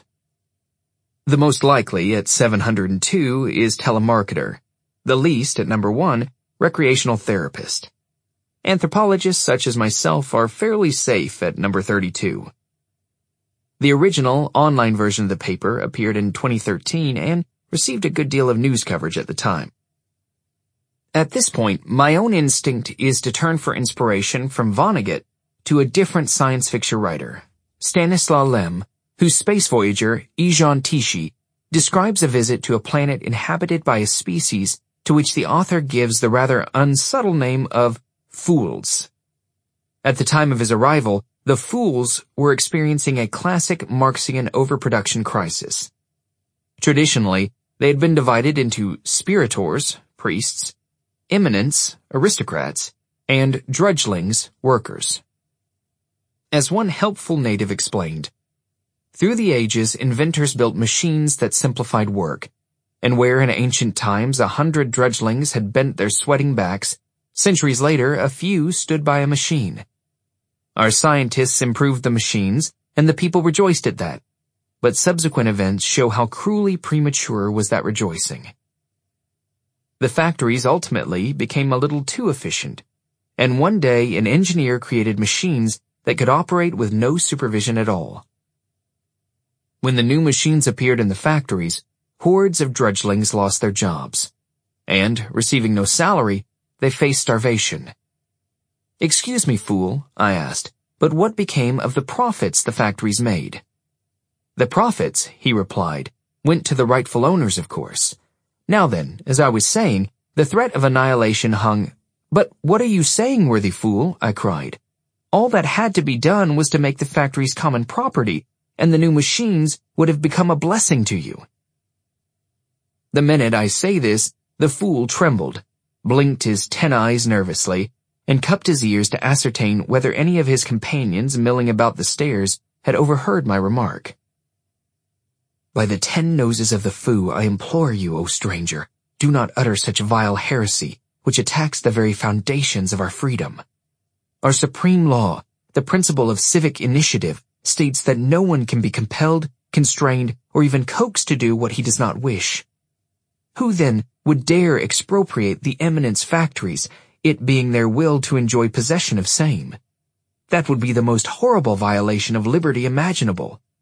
Now then, to continue, the new machines produced an abundance of extremely cheap goods and excellent food, but the drudgelings bought nothing, for they had not the wherewithal. Before long, the drudgelings, though, as Tichy's interlocutor insisted, entirely free to do what they wanted provided they did not interfere in anyone else's property rights, were dropping like flies. Much heated debate ensued, and a succession of failed half-measures. The Fools' High Council, the Plenum Moronicum, attempted to replace the Drudglings as consumers as well, by creating robots that would eat, use, and enjoy all the products the new machines produced far more intensely than any living being could possibly do, while also materializing money to pay for it. But this was unsatisfying. Finally, realizing a system where both production and consumption were being done by machines was rather pointless, they concluded the best solution would be for the entire population to render itself, entire voluntarily, to the factories to be converted into beautiful shiny discs and arranged in pleasant patterns across the landscape. This might seem heavy-handed, but sometimes I think a dose of heavy-handed Marxism is exactly what we need. Lem was writing in still socialist Poland in the 1970s, but for what it's worth, his satire of Stalinism is just as merciless. On another journey, Ijon Tichy finds himself in a planet governed by a vast irrigation bureaucracy that has become so caught up in their mission that they have developed the ideology that humans are naturally evolving into fish. The inhabitants are forced to practice breathing water for increasing numbers of hours every day. Lem is right. It's hard to imagine a surer sign that one is dealing with an irrational economic system than the fact that the prospect of eliminating drudgery is considered to be a problem. Star Trek solved the problem with replicators, and young radicals here in the United Kingdom sometimes talk about a future of fully automated luxury communism, which is basically the same thing. A case could easily be made that any future robots and replicators should be the common property of humanity as a whole, since they would be the fruit of a collective mechanical intelligence that goes back centuries, in much the same way as a national culture is the creation of, and thus belongs to, everyone. Automated public factories would make life easier. Still, they wouldn't actually eliminate the need for drudglings. Lem's story, and others like it, still assume that work means factory work, or anyway, productive work, and ignore what most working-class jobs actually consist of. For instance, the fact noted in the last chapter, that workers in ticket offices in the London Underground aren't there to take tickets, but to find lost children and talk down drunks. Not only are robots that could perform such functions very far away, but even if they did exist, most of us would not want such tasks performed in a way a robot would perform them anyway. So, the more automation proceeds, the more it should be obvious that actual value emerges from the caring element of work. Yet this leads to another problem. The caring value of work would appear to be precisely that element in labor that cannot be quantified. Much of the bullshitization of real jobs, I would say, and much of the reason for the expansion of the bullshit sector more generally, is a direct result of the desire to quantify the unquantifiable. To put it bluntly, automation makes certain tasks more efficient, but at the same time, it makes other tasks less efficient. This is because it requires enormous amounts of human labor to render the processes, tasks, and outcomes that surround anything of caring value into a form that computers can even recognize. It is now possible to build a robot that can, all by itself, sort a pile of fresh fruits or vegetables into ripe, raw, and rotten. This is a good thing because sorting fruit, especially for more than an hour or two, is boring. It is not possible to build a robot that can, all by itself, scan over a dozen history course reading lists and decide which is the best course. This isn't such a bad thing either because such work is interesting, or at least it's not hard to locate people who would find it so.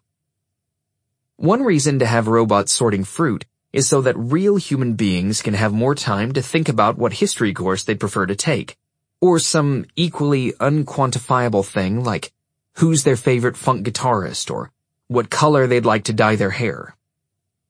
However, and here's the catch, if we did for some reason wish to pretend that a computer could decide which is the best history course, say because we decided we need to have uniform, quantifiable quality standards to apply across the university for funding purposes. There's no way that computer could do the task by itself. The fruit you can just roll into a bin. In the case of the history course, it requires enormous human effort to render the material into units that a computer would even begin to know what to do with. On the political ramifications of bullshitization and consequent decline of productivity in the caring sector as it relates to the possibility of a revolt of the caring classes. Since at least the Great Depression, we've been hearing warnings that automation was or was about to be throwing millions out of work. Keynes, at the time, coined the term technological unemployment, and many assumed the mass unemployment of the 1930s was just a sign of things to come. And while this might make it seem such claims have always been somewhat alarmist, what this book suggests is that the opposite was the case. They were entirely accurate. Automation did, in fact, lead to mass unemployment. We have simply stopped the gap by adding dummy jobs that are effectively made up. A combination of political pressure from both right and left, a deeply held popular feeling that paid employment alone can make one a full moral person, and finally a fear on the part of the upper classes, already noted by George Orwell in 1933, of what the laboring masses might get up to if they had too much leisure on their hands, has ensured that whatever the underlying reality, when it comes to official unemployment figures in wealthy countries, the needle should never jump too far from the range of 3 to 8%. But if one eliminates bullshit jobs from the picture, and the real jobs that only exist to support them, one could say that the catastrophe predicted in the 1930s really did happen. Upward of 50% to 60% of the population has, in fact, been thrown out of work. Except, of course, there's absolutely no reason it should have been a catastrophe. Over the course of the last several thousand years, there have been untold thousands of human groups that might be referred to as societies, and the overwhelming majority of them managed to figure out ways to distribute those tasks that needed to be done to keep them alive in the style to which they were accustomed, in such a fashion that most everyone had some way to contribute, and no one had to spend the majority of their waking hours performing tasks they would rather not be doing in the way that people do today. Bear in mind that, averaged over a year, even medieval serfs did not work even close to a 40-hour week. What's more, faced with the problem of abundant leisure time, people in those societies seem to have had little trouble figuring out ways to entertain themselves or otherwise pass the time. I'm not going to dignify here arguments put forward in some quarters that reducing hours of employment will lead to an increase in crime, unhealthy practices, or other negative social effects. I'm sure identical arguments could have been made against freeing slaves, and likely were. I see them as having an equivalent moral standing. How is arguing that people should be forced to work 40 hours a week they would not otherwise have to work because they might otherwise drink, smoke, or commit crimes any different from arguing that the entire population should be placed in prison for an equivalent amount of time as a form of preventative detention? From the perspective of anyone born in one of those past societies, we'd probably look just as irrational as the fools to Ixantishi. The reason the current allocation of labor looks the way it does, then, has nothing to do with economics or even human nature. It's ultimately political. There was no reason we had to try to quantify the value of caring labor. There is no real reason we have to continue to do so. We could stop. But before we launch a campaign to reconstitute work and how we value it, I think we would do well to once again consider carefully the political forces at play. One way to think about what's happened is to return to the opposition between value and values, through which perspective, of course, what we are seeing is an attempt to force one to submit to the logic of the other. Before the Industrial Revolution, most people worked at home. It's only since, perhaps, 1750 or even 1800 that it's made any sense to talk about society as we typically do today, as if it were made up of a collection of factories and offices, workplaces, on the one hand, and a collection of homes, schools, churches, water parks, and the like on the other, presumably with a giant shopping mall placed somewhere in between. If work is the domain of production, then home is the domain of consumption, which is also, of course, the domain of values, which means that what work people do engage in this domain, they largely do for free. But you could also flip the whole thing around and look at society from the opposite point of view. From the perspective of business, yes, homes and schools are just the places we produce and raise and train a capable workforce. But from a human perspective, that's about as crazy as building 1 million robots to consume the food that people can no longer afford to eat, or warning African countries, as the World Bank has occasionally been known to do, that they need to do more to control HIV because if everyone is dead, it will have adverse effects on the economy. As Karl Marx once pointed out, prior to the Industrial Revolution, it never seems to have occurred to anyone to write a book asking what conditions would create the most overall wealth. Many, however, wrote books about what conditions would create the best people. That is, how should society be best arranged to produce the sort of human beings one would like to have around, as friends, lovers, neighbors, relatives, or fellow citizens. This is the kind of question that concerned Aristotle, Confucius, and Ibn Khaldun, and in the final analysis, it's still the only really important one. Human life is a process by which we as humans create one another. Even the most extreme individualists only become individuals through the care and support of their fellows. And the economy is ultimately just the way we provide ourselves with the necessary material provisions with which to do so. If so, talking about values, which are valuable because they can't be reduced to numbers, is the way that we have traditionally talked about the process of mutual creation and caring. One might call it human production, and I have done so elsewhere, but in this context, even that seems to hit the wrong note. Now, clearly, if we assume this to be true, then the domain of value has been systematically invading the domain of values for at least the last 50 years, and it's hardly surprising that political arguments have come to take the form they do. For instance, in many major American cities, the largest employers are now universities and hospitals. The economy of such cities, then, centers on a vast apparatus of production and maintenance of human beings, divided in good Cartesian fashion between educational institutions designed to shape the mind and medical institutions designed to maintain the body. In other cities such as New York, universities and hospitals come in second and third as employers, the biggest employers being banks. I'll get back to banks in a moment. Where once left-wing political parties at least claimed to represent factory workers, nowadays all such pretense has been discarded, and they have come to be dominated by the professional managerial classes that run institutions like schools and hospitals. Right-wing populism has taken systematic aim at the authority of those institutions in the name of a different set of religious or patriarchal values. For instance, challenging the authority of universities by rejecting climate science or evolution, or challenging the authority of the medical system by campaigns against contraception or abortion. Or it has dabbled in impossible fantasies about returning to the industrial age, Trump. But really, this is something of a bitter ender game. Realistically, the likelihood of right populists in America wresting control of the apparatus of human production from the corporate left is about as great as the likelihood of a socialist party taking power in America and collectivizing heavy industry. For the moment, it would appear to be a standoff. The mainstream left largely controls the production of humans. The mainstream right largely controls the production of things.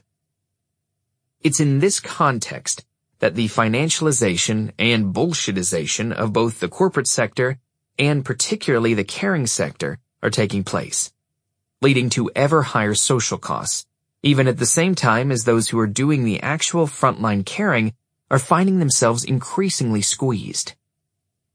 Everything seems to be in place for a revolt of the caring classes. why has none yet taken place? Well, one obvious reason is the way that right-wing populism and divide-and-conquer racism have placed many of the caring classes in opposite camps. But on top of that, there's the even stickier problem that in many areas of dispute, both sides are supposed to be in the same political camp. This is where banks come in. The entanglement of banks, universities, and hospitals has become truly insidious. Finance works its way into everything, from car loans to credit cards, but it's significant that the principal cause of bankruptcy in America is medical debt. And the principal force drawing young people into bullshit jobs is the need to pay student loans. Yet since Clinton in the United States and Blair in the United Kingdom, it's been the ostensibly left parties that have most embraced the rule of finance, received the largest contributions from the financial sector, and worked the most closely with financial lobbyists to reform the laws to make all this possible. No doubt one could quibble over who received the most money from whom in what circumstances, but it was Bill Clinton who presided over the repeal of Glass-Steagall, thus liberalizing finance and opening the way to the 2008-2009 crisis, and Tony Blair in the UK who first introduced tuition fees in the British universities. It was exactly at the same time that these same parties self-consciously rejected any remaining elements of their old working-class constituencies, and instead became, as Tom Frank has so effectively demonstrated, the parties of the professional managerial class. That is, not just doctors and lawyers, but the administrators and managers actually responsible for the bullshitization of the caring sectors of the economy. If nurses were to rebel against the fact that they have to spend the bulk of their shifts doing paperwork, they would have to rebel against their own union leaders, who are firmly allied with the Clintonite Democratic Party, whose core support comes from the hospital administrators responsible for imposing the paperwork on them to begin with. If teachers were to rebel, they'd have to rebel against school administrators, who are actually represented in many cases by the exact same union. If they protest too loudly, they will simply be told they have no choice but to accept bullshitization, because the only alternative is to surrender to the racist barbarians of the populist right. I have myself smashed my head against this dilemma repeatedly.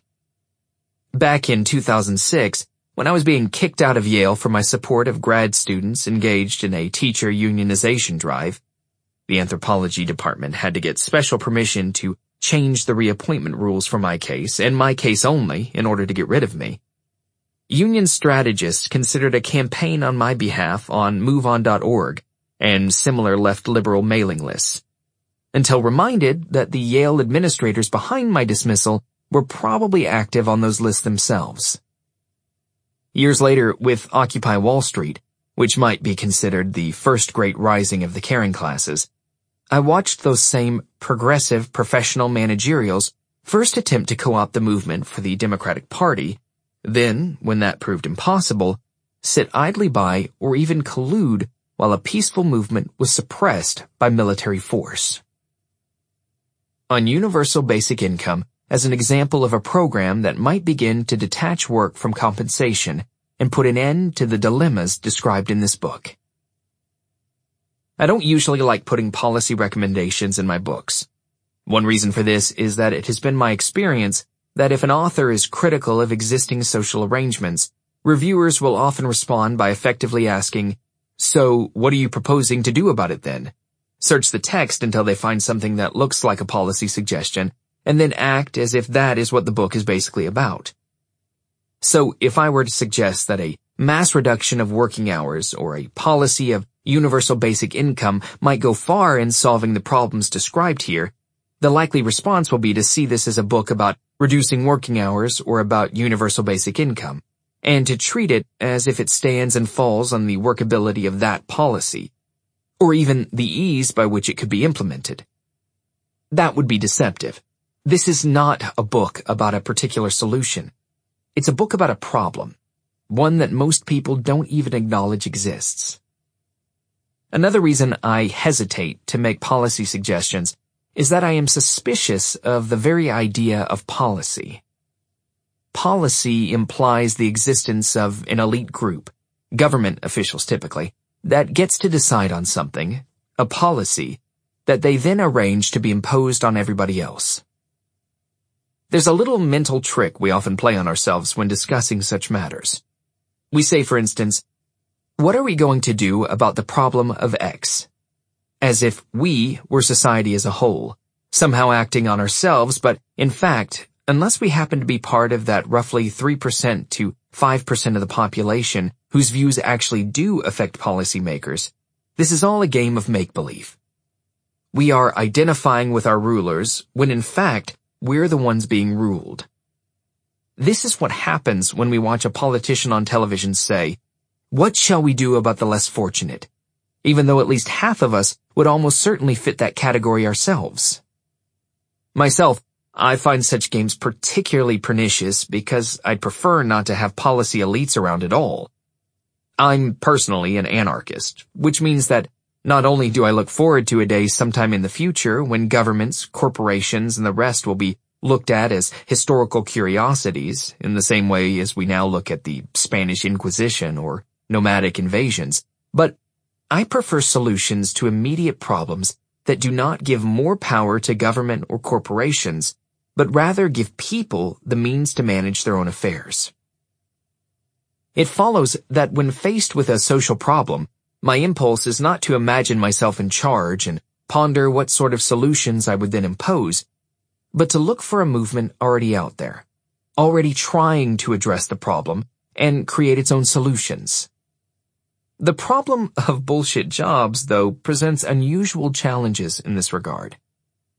There are no anti-bullshit job movements. This is partly because most people don't acknowledge the proliferation of bullshit jobs to be a problem, but also because even if they did, it would be difficult to organize a movement around such a problem. What local initiatives might such a movement propose? One could imagine unions or other worker organizations launching anti-bullshit initiatives in their own workplaces, or even across specific industries, but they would presumably call for the de-bullshitization of real work rather than firing people in unnecessary positions. It's not at all clear what a broader campaign against bullshit jobs would even look like. One might try to shorten the working week and hope things would sort themselves out in response. But it seems unlikely that they would.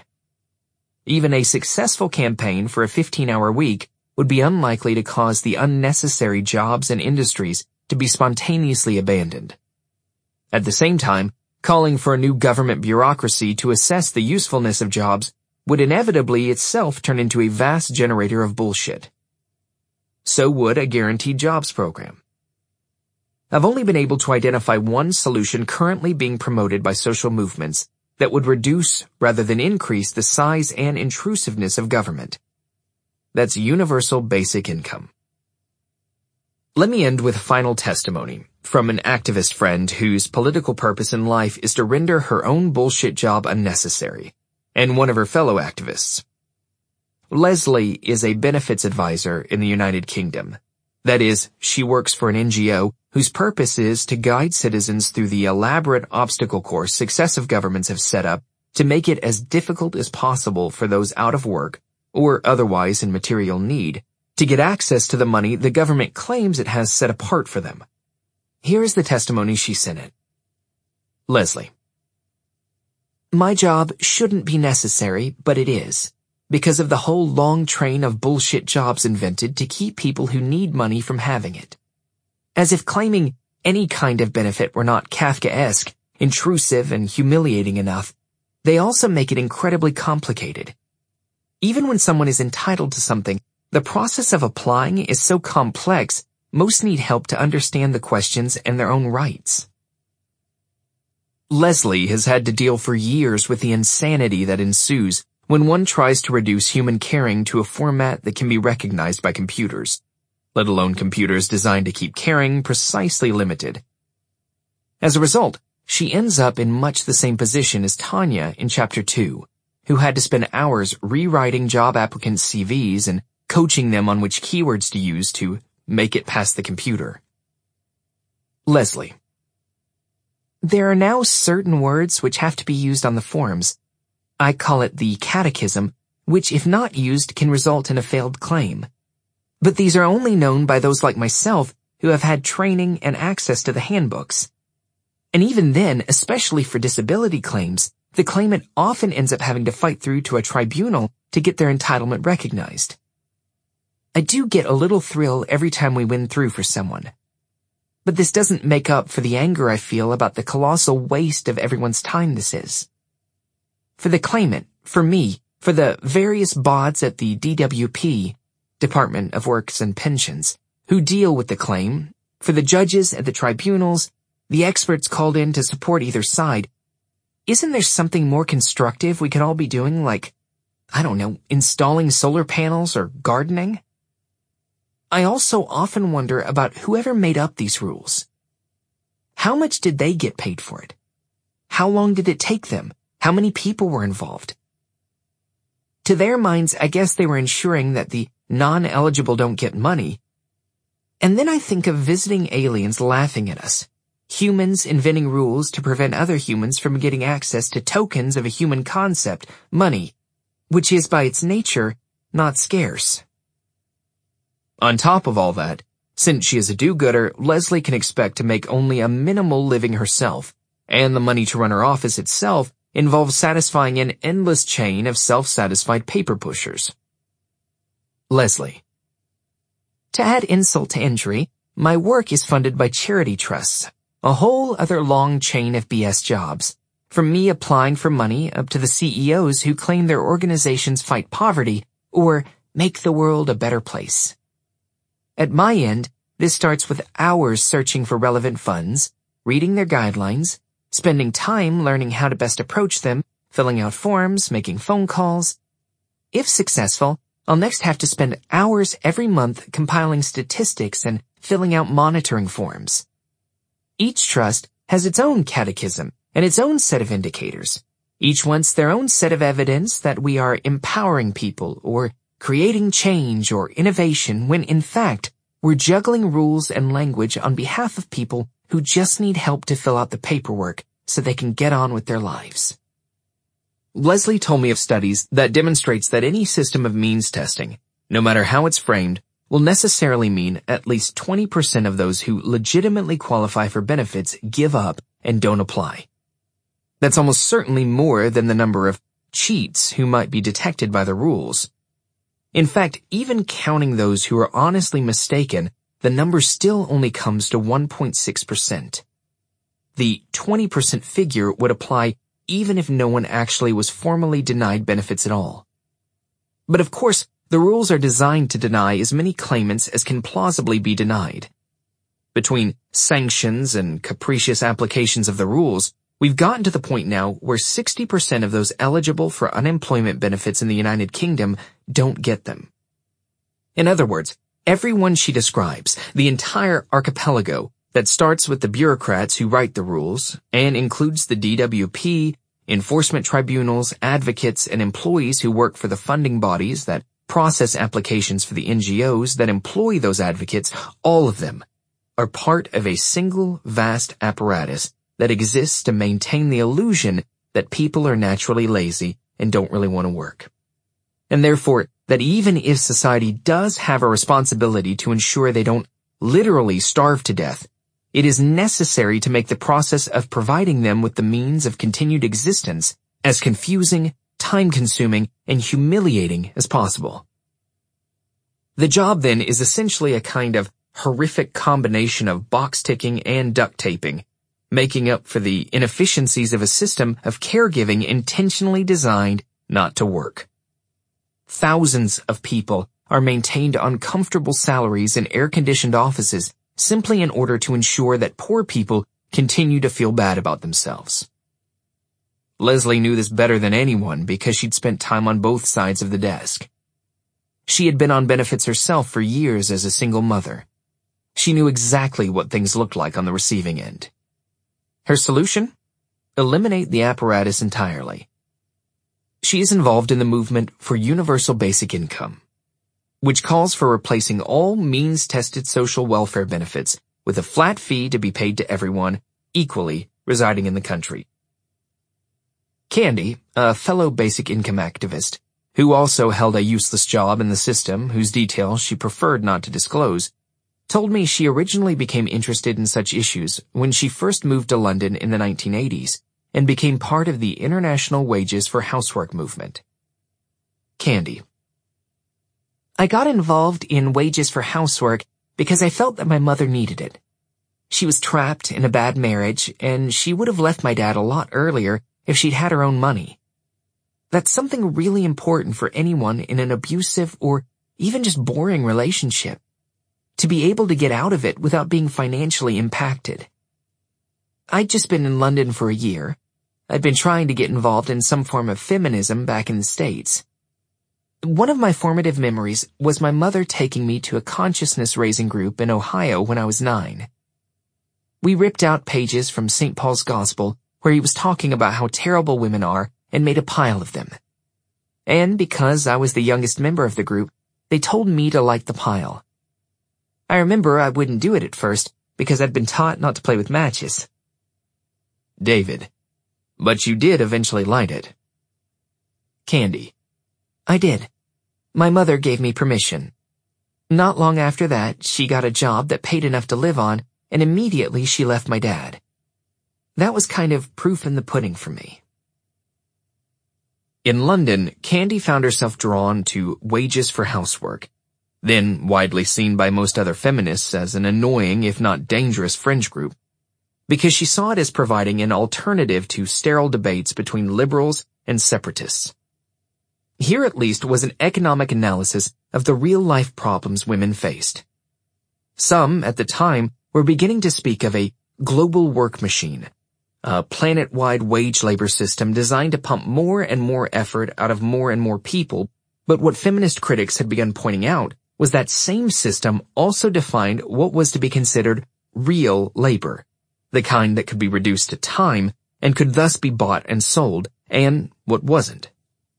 Most women's labor was placed in the latter category, despite the fact that without it, the very machine that stamped it as not really work would grind to a halt immediately.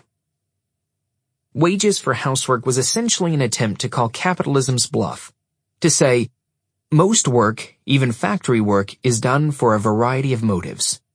But if you want to insist that work is only valuable as a marketable commodity, then at least you can be consistent about the matter. If women were to be compensated in the same way as men, then a huge proportion of the world's wealth would instantly have to be handed over to them.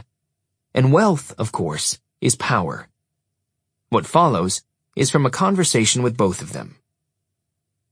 David: So, inside Wages for Housework, were there many debates about the policy implications? The mechanisms through which the wages would actually be paid? Candy: Oh, no, it was much more a perspective, a way to expose the unpaid work that was being done that nobody was supposed to talk about. And for that, it did a really good job. Few were talking about the work women were already doing for free in the 1960s, but it became an issue when Wages for Housework was established in the 1970s, and now it's standard to take it into account when working out divorce settlements, for example. David: So the demand itself was basically a provocation. Candy: It was much more a provocation than it was ever a plan. This is how we could actually do it, anything like that. We did talk about where the money would come from. At first, it was all about getting money out of capital. Then, in the later 80s, Wilmette Brown's book, Black Women and the Peace Movement, came out, all about how war and the war economy affects women, and particularly black women, more than anyone else. So we started using the slogan, "Pay women, not soldiers." Actually, you still hear that, wage caring, not killing. So we certainly targeted where the money was, but we never much got into the mechanics. David: Wait, wage caring, not killing. Whose slogan is that? Leslie: Global Women's Strike. That's the contemporary successor to Wages for Housework. When we came out with the first European UBI, Universal Basic Income petition, back in 2013, that was Global Women's Strike's response. 2 months later, they put out a petition to wage carers instead. which myself I wouldn't have a problem with if they were willing to admit that everyone is a carer in one form or another. If you're not looking after someone else, then at the very least you're looking after yourself, and this takes time and energy the system is less and less willing to afford people. But then recognizing that would just lead back to UBI again. If everyone's a carer, then you might as well just fund everybody and let them decide for themselves who they want to care for at any given time. Candy had come around from Wages for Housework to UBI for similar reasons. She and some of her fellow activists started asking themselves, say we did want to promote a real practical program, what would that be? Candy. The reaction we used to get on the street when we leafleted for Wages for Housework was either women would say, great, where can I sign up? Or they'd say, how dare you demand money for something I do for love? That second reaction wasn't entirely crazy. These women were understandably resistant to commodifying all human activity in the way that getting a wage for housework might imply. Candy was particularly moved by the arguments of the French socialist thinker André Gorz. When I offered my own analysis on the inherently unquantifiable nature of caring, she told me Gorz had anticipated it 40 years ago. Candy. Gorz's critique of Wages for Housework was that if you kept emphasizing the importance of care to the global economy in strictly financial terms, then there was the danger that you'd end up putting a dollar value on different forms of caring and saying, that's its real value. But in that case, you were running the risk of more and more of that caring becoming monetized, quantified, and therefore kind of fucked up, because monetizing those activities often decreases the qualitative value of the care, especially if it's done, as it is usually, as a list of specific tasks with set time limits. He was already saying that in the 70s, and now, of course, that's exactly what's transpired. Even in teaching, nursing. Gorz's actual words, the search for higher productivity would lead to the standardization and industrialization of such activities, particularly those involving the feeding, minding, raising, and education of children. The last enclave of individual or communal autonomy would disappear. Socialization, commodification, and pre-programming would be extended to the last vestiges of self-determined and self-regulated life. The industrialization, through home computers, of physical and psychical care and hygiene, children's education, cooking, or sexual technique is precisely designed to generate capitalist profits from activities still left to individual fantasy. Gorz is originally published in French in 1980, which makes it really quite prophetic. The more specific engagement with the Wages for Housework movement is in Critique of Economic Reason. Leslie. Let alone what I do. David. Yeah, I know. Bullshitization is my phrase. Candy.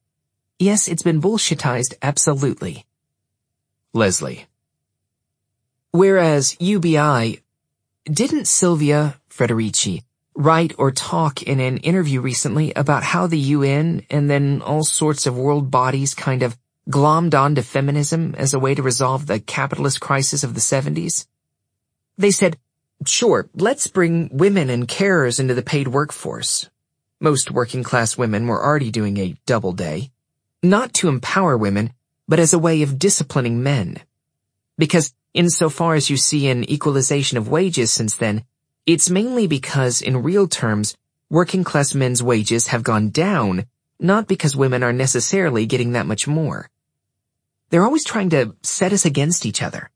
And that's what all these mechanisms for assessing the relative value of different kinds of work are necessarily going to be about. That's why for me, the pilot study of basic income carried out in India is so exciting. Well, a lot of things are exciting about it. For instance, domestic violence goes way down. This makes sense because I think some 80% of domestic disputes that lead to violence turn out to be about money. But the main thing is, it starts to make social inequalities dissolve. You start by giving everyone an equal amount of money. That in itself is important because money has a certain symbolic power. It's something that's the same for everyone. And when you give everyone, men, women, old, young, high caste, low caste, exactly the same amount, those differences start to dissolve. This happened in The Indian Pilot, where they observed that the girls were given the same amount of food as boys, unlike before. Disabled people were more accepted in village activities, and young women dropped the social convention that said they were supposed to be shy and modest and started hanging around in public like boys. Girls started participating in public life. And any UBI payment would have to be enough to live on, all by itself, and it would have to be completely unqualified. Everyone has to get it, even people who don't need it. It's worth it just to establish the principle that when it comes to what's required to live, everyone deserves that, equally without qualification. This makes it a human right, not just charity or duct tape for lack of other forms of income. Then, if there are further needs on top of that, say someone is disabled, well, then you address that too, but only after you establish the right of material existence for all people. This is one of the elements that startles and confuses a lot of people when they first hear about the concept of basic income. Surely you aren't going to give $25,000 a year, or whatever it is, to Rockefellers too. The answer is yes. Everyone is everyone. It's not like there are so many billionaires this will come to a particularly large amount of money. Rich people could be taxed more anyway. If one wanted to start means testing, even for billionaires, then one would have to set up a bureaucracy to start means testing again, and if history tells us anything, it's that such bureaucracies tend to expand. What basic income ultimately proposes is to detach livelihood from work. Its immediate effect would be to massively reduce the amount of bureaucracy in any country that implemented it. As Leslie's case shows, an enormous amount of the machinery of government, and that half-government corporate NGO penumbra that surround it in most wealthy societies, is just there to make poor people feel bad about themselves. It's an extraordinarily expensive moral game played to prop up a largely useless global work machine. Candy. Let me give an example. Recently, I was thinking maybe I'd foster a kid. So I looked into the package. It's quite generous. You get a council flat, and on top of that you get £250 a week to look after the child. But then I realized, wait a minute. They're talking about £13,000 a year and an apartment for one child, which the child's parents in probably most cases didn't have. If we'd just given the same thing to the parents so they didn't get into so many problems, they'd never have had to foster the child to begin with. And of course, that's not even counting the cost of the salaries of the civil servants who arrange and monitor fosterage, the building and upkeep of the offices in which they work, the various bodies that monitor and control those civil servants, the building and upkeep of the offices in which they work, and so forth. This is not the place to enter into arguments about how a basic income program might actually work. For the most thorough recent exploration of the current arguments for basic income, see Standing 2017. If it seems implausible to most, but where would the money come from? It's largely because we've all grown up with largely false assumptions about what money is, how it's produced, what taxes are really for, and a host of other issues that lie far beyond the scope of this volume. Waters are further muddied by the fact that there are radically different visions of what a universal income is and why it would be good to have one, ranging from a conservative version that aims to provide a modest stipend as a pretext to completely eliminate existing welfare state provisions like free education or health care and just submit everything to the market, to a radical version such as Leslie and Candy support, which assumes existing unconditional guarantees like the British National Health Service will be left in place. In fact, in some ways, they might have to be expanded. One could make the argument UBI wouldn't work with a rent-based economy because, say, if most homes were rented, landlords would just double rents to grab the additional income. At the very least, controls would have to be imposed. One sees basic income as a way of contracting. The other sees it as a way of expanding the zone of unconditionality. This latter is the kind that I would myself be able to get behind. I do this despite my own politics, which is quite explicitly anti-statist. As an anarchist, I look forward to seeing states dismantled entirely, and, in the meantime, have no interest in policies that will give states more power than they have already. But oddly, this is why I can get behind basic income. Basic income might seem like it is a vast expansion of state power, since presumably it's the government, or some quasi-state institution like a central bank, that would be creating and distributing the money, but, in fact, it's exactly the reverse. Huge sections of government, and precisely the most intrusive and obnoxious ones, since they are most deeply involved in the moral surveillance of ordinary citizens, would be instantly made unnecessary and could be simply closed down. This is also why conditional versions of the same program, or guaranteed jobs programs, are in no sense variations on, let alone improved versions of, the same thing. The key to UBI is the unconditional element, which allows for a massive reduction of the role of government intrusion in citizens' lives. These supposedly modified or improved versions either will not do this or will have the opposite effect. Yes, millions of minor government officials and benefit advisors like Leslie would be thrown out of their current jobs. But they'd all receive basic income too.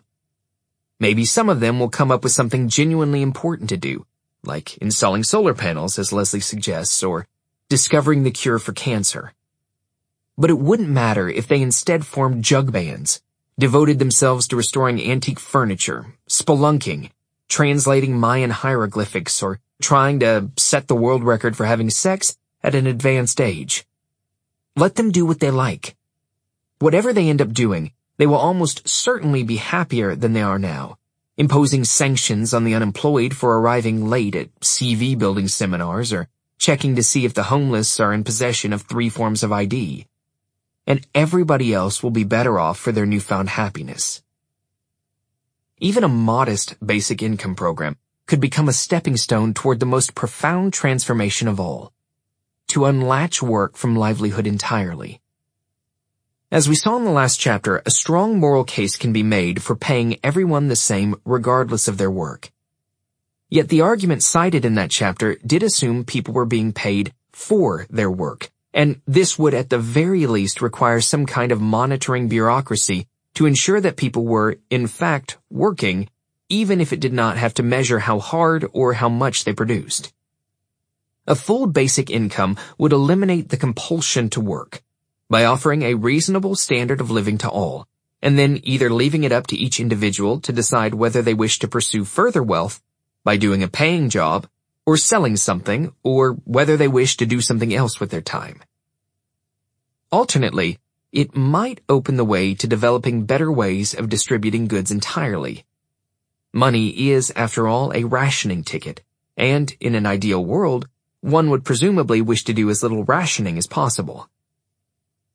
Obviously, all this depends on the assumption that human beings don't have to be compelled to work, or at least to do something that they feel is useful or beneficial to others.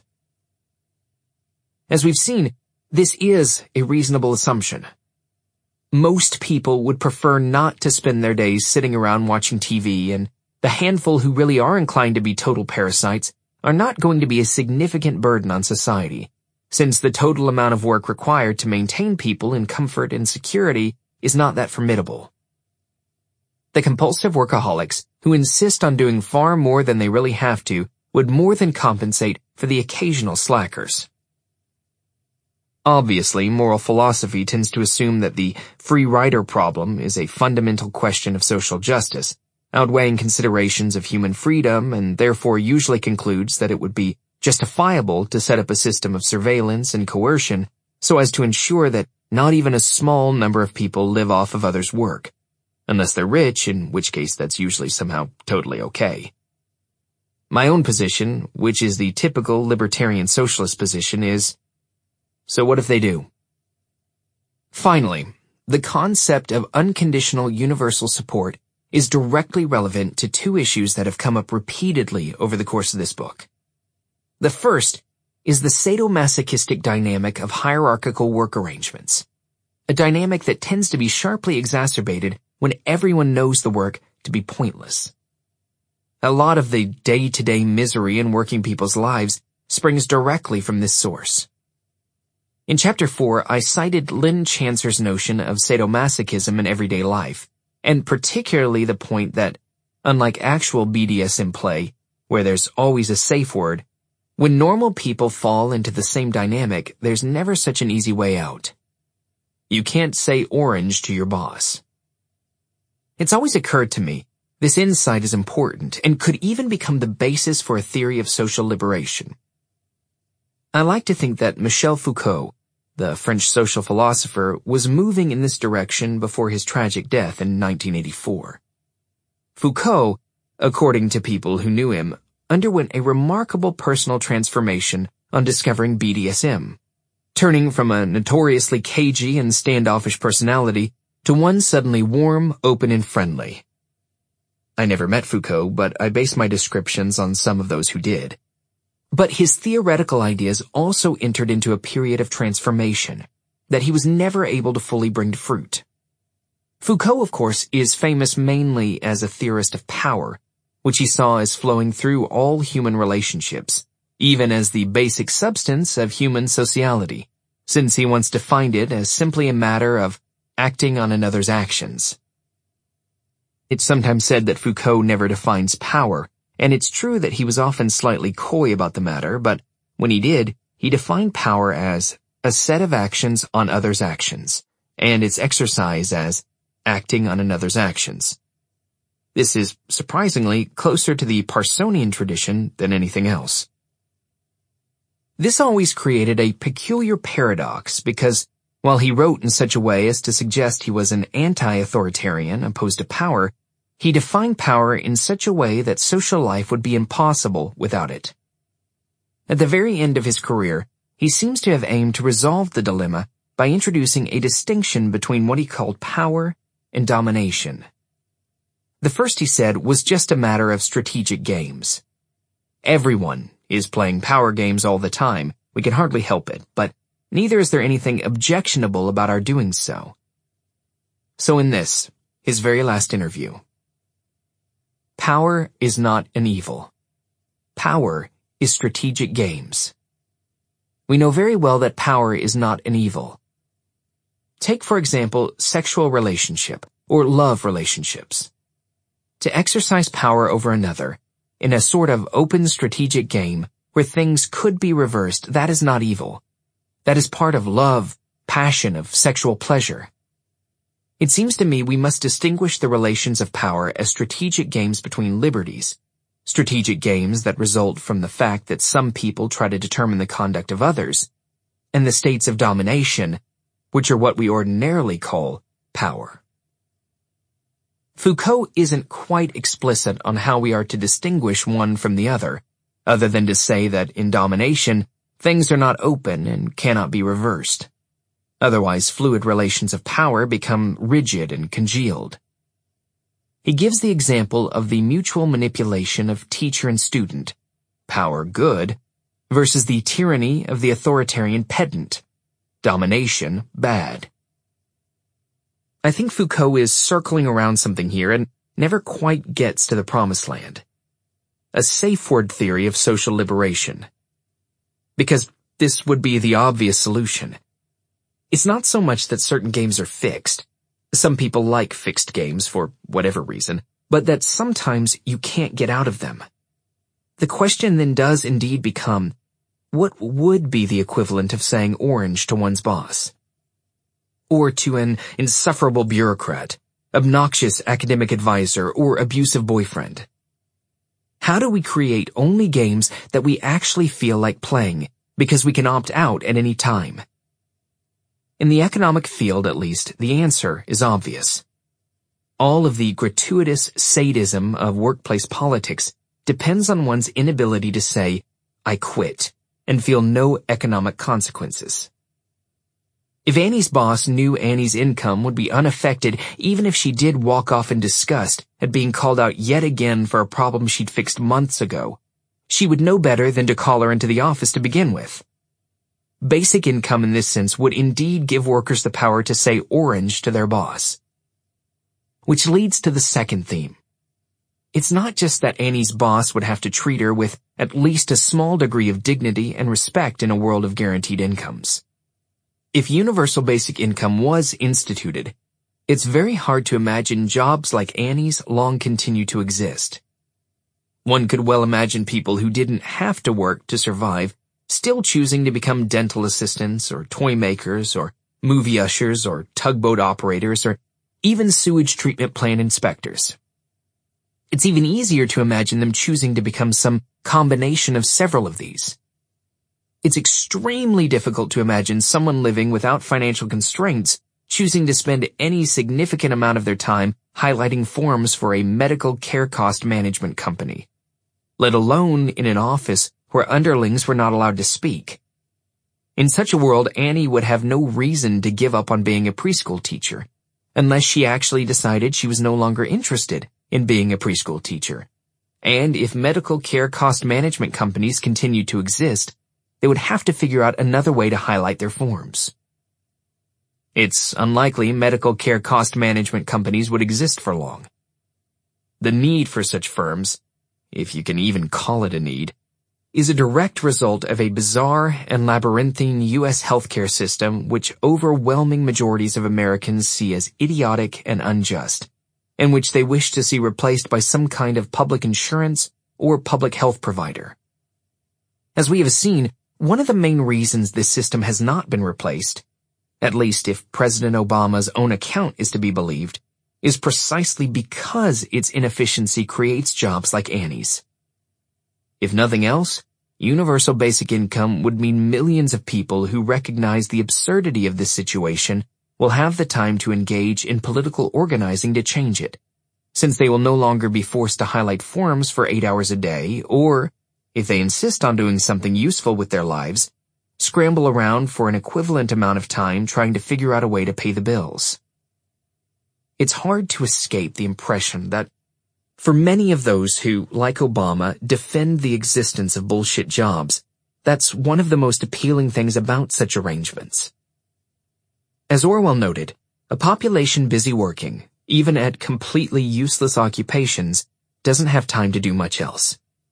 At the very least, this is further incentive not to do anything about the situation. Be this as it may, however, it opens the way to my second and final point.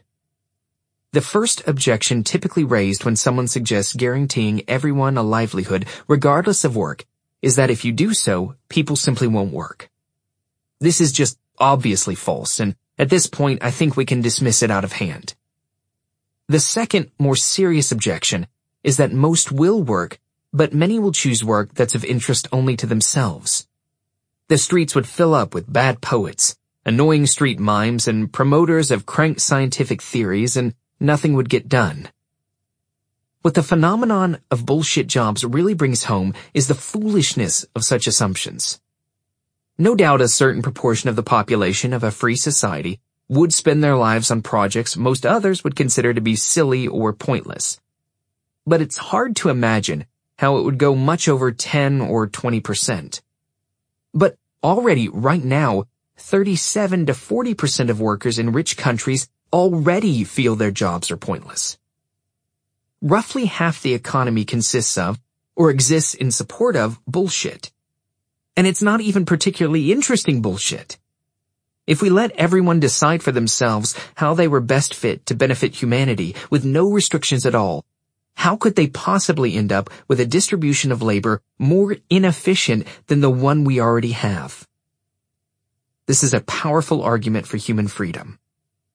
Most of us like to talk about freedom in the abstract, even claim that it's the most important thing for anyone to fight or die for. But we don't think a lot about what being free or practicing freedom might actually mean. The main point of this book was not to propose concrete policy prescriptions, but to start us thinking and arguing about what a genuine free society might actually be like. That concludes Bullshit Jobs by David Graeber. Thank you for listening. Fuck capitalism and its subservience.